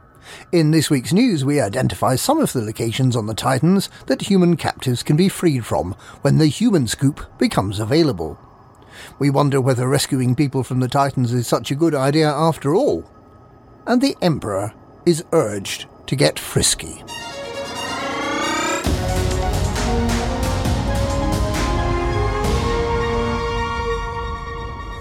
Aegis, working with its development partner, the Sirius Corporation, is now confident that it has the resources to make generally available the hostage extraction tool it has been developing.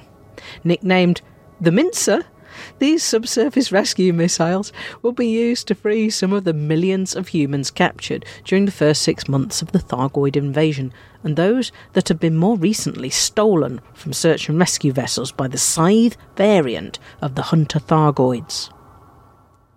An ongoing initiative at Springer Gateway in Senlu to provide the resources to start the mass manufacture of the subsurface extraction missiles looked destined to fail on Friday, with the demand for hard-to-obtain commodities unlikely to be filled. In a moment of genius, one of the Sirius research engineers realised that the missiles didn't need to be made of osmium after all, and that widely available copper would do the job nicely. The minimum amount of copper has now been delivered, and an awful lot of copper-coloured missiles are expected to become available soon, possibly as early as Thursday. Those who took part will be awarded Aegis paint jobs for their Federal gunship, Alliance Crusader and Imperial Clipper. And some will be awarded free subsurface extraction missiles by a grateful Aegis. Galnet Digest believes that the targets identified by the Xeno Pulsewave scanner as Titan subsurface storage chambers are likely to be where the humans are being held, although this can only be confirmed once the first hostages are released, scooped up and taken to a rescue ship for revitalising and rehabilitation.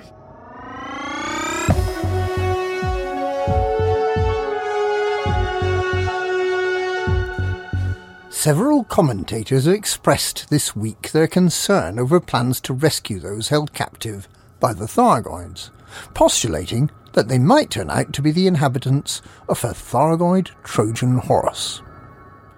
There's been speculation for some time that the Thargoids might be stockpiling human captives for use as weapons against humanity. Perhaps they plan to reprogram their captives' brains to be hostile, or perhaps they have an external device that forces the subject to fight against their own kind, against their will. Or perhaps they've learned the lesson of the Mycon virus and will send out those captives infected with a deadly disease to infect and destroy humanity without the need to fight. And of course, the temptingly available Titan storage chambers could easily have been placed there to bait us into trying to rescue our erstwhile compatriots, with the express purpose of taking them back to centres of human population so they can attack from within, or spread that deadly synthetic virus. The Thargoids may be far cleverer than we believe, and may be on the point of allowing us to transport the vector for the next threat to humanity back to the centres of population that the Thargoids have previously been unable to hit. Can we resist the urge to rescue our fellow humans in their hour of greatest need? If not, we need to think seriously about how we can protect ourselves from the risk of giving our enemy safe passage through our defences.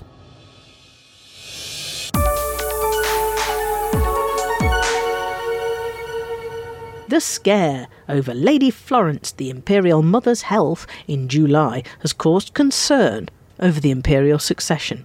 After all, if the Imperial Mother has been shown to be mortal, her daughter, the 16th Emperor, may well prove to be mortal as well in due course.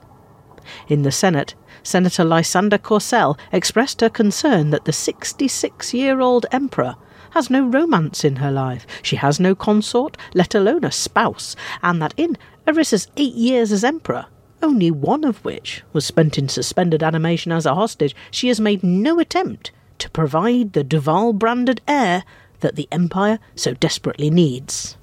Every one of Arissa's 15 predecessors in the 1,000 years of the Empire has provided an heir, giving an unbroken line of succession, whilst it's true that Hadrian Duval, who arguably has a greater right to be Emperor than Arissa, has an 18-month-old son, and many of the minor Duvals have more offspring than they know what to do with.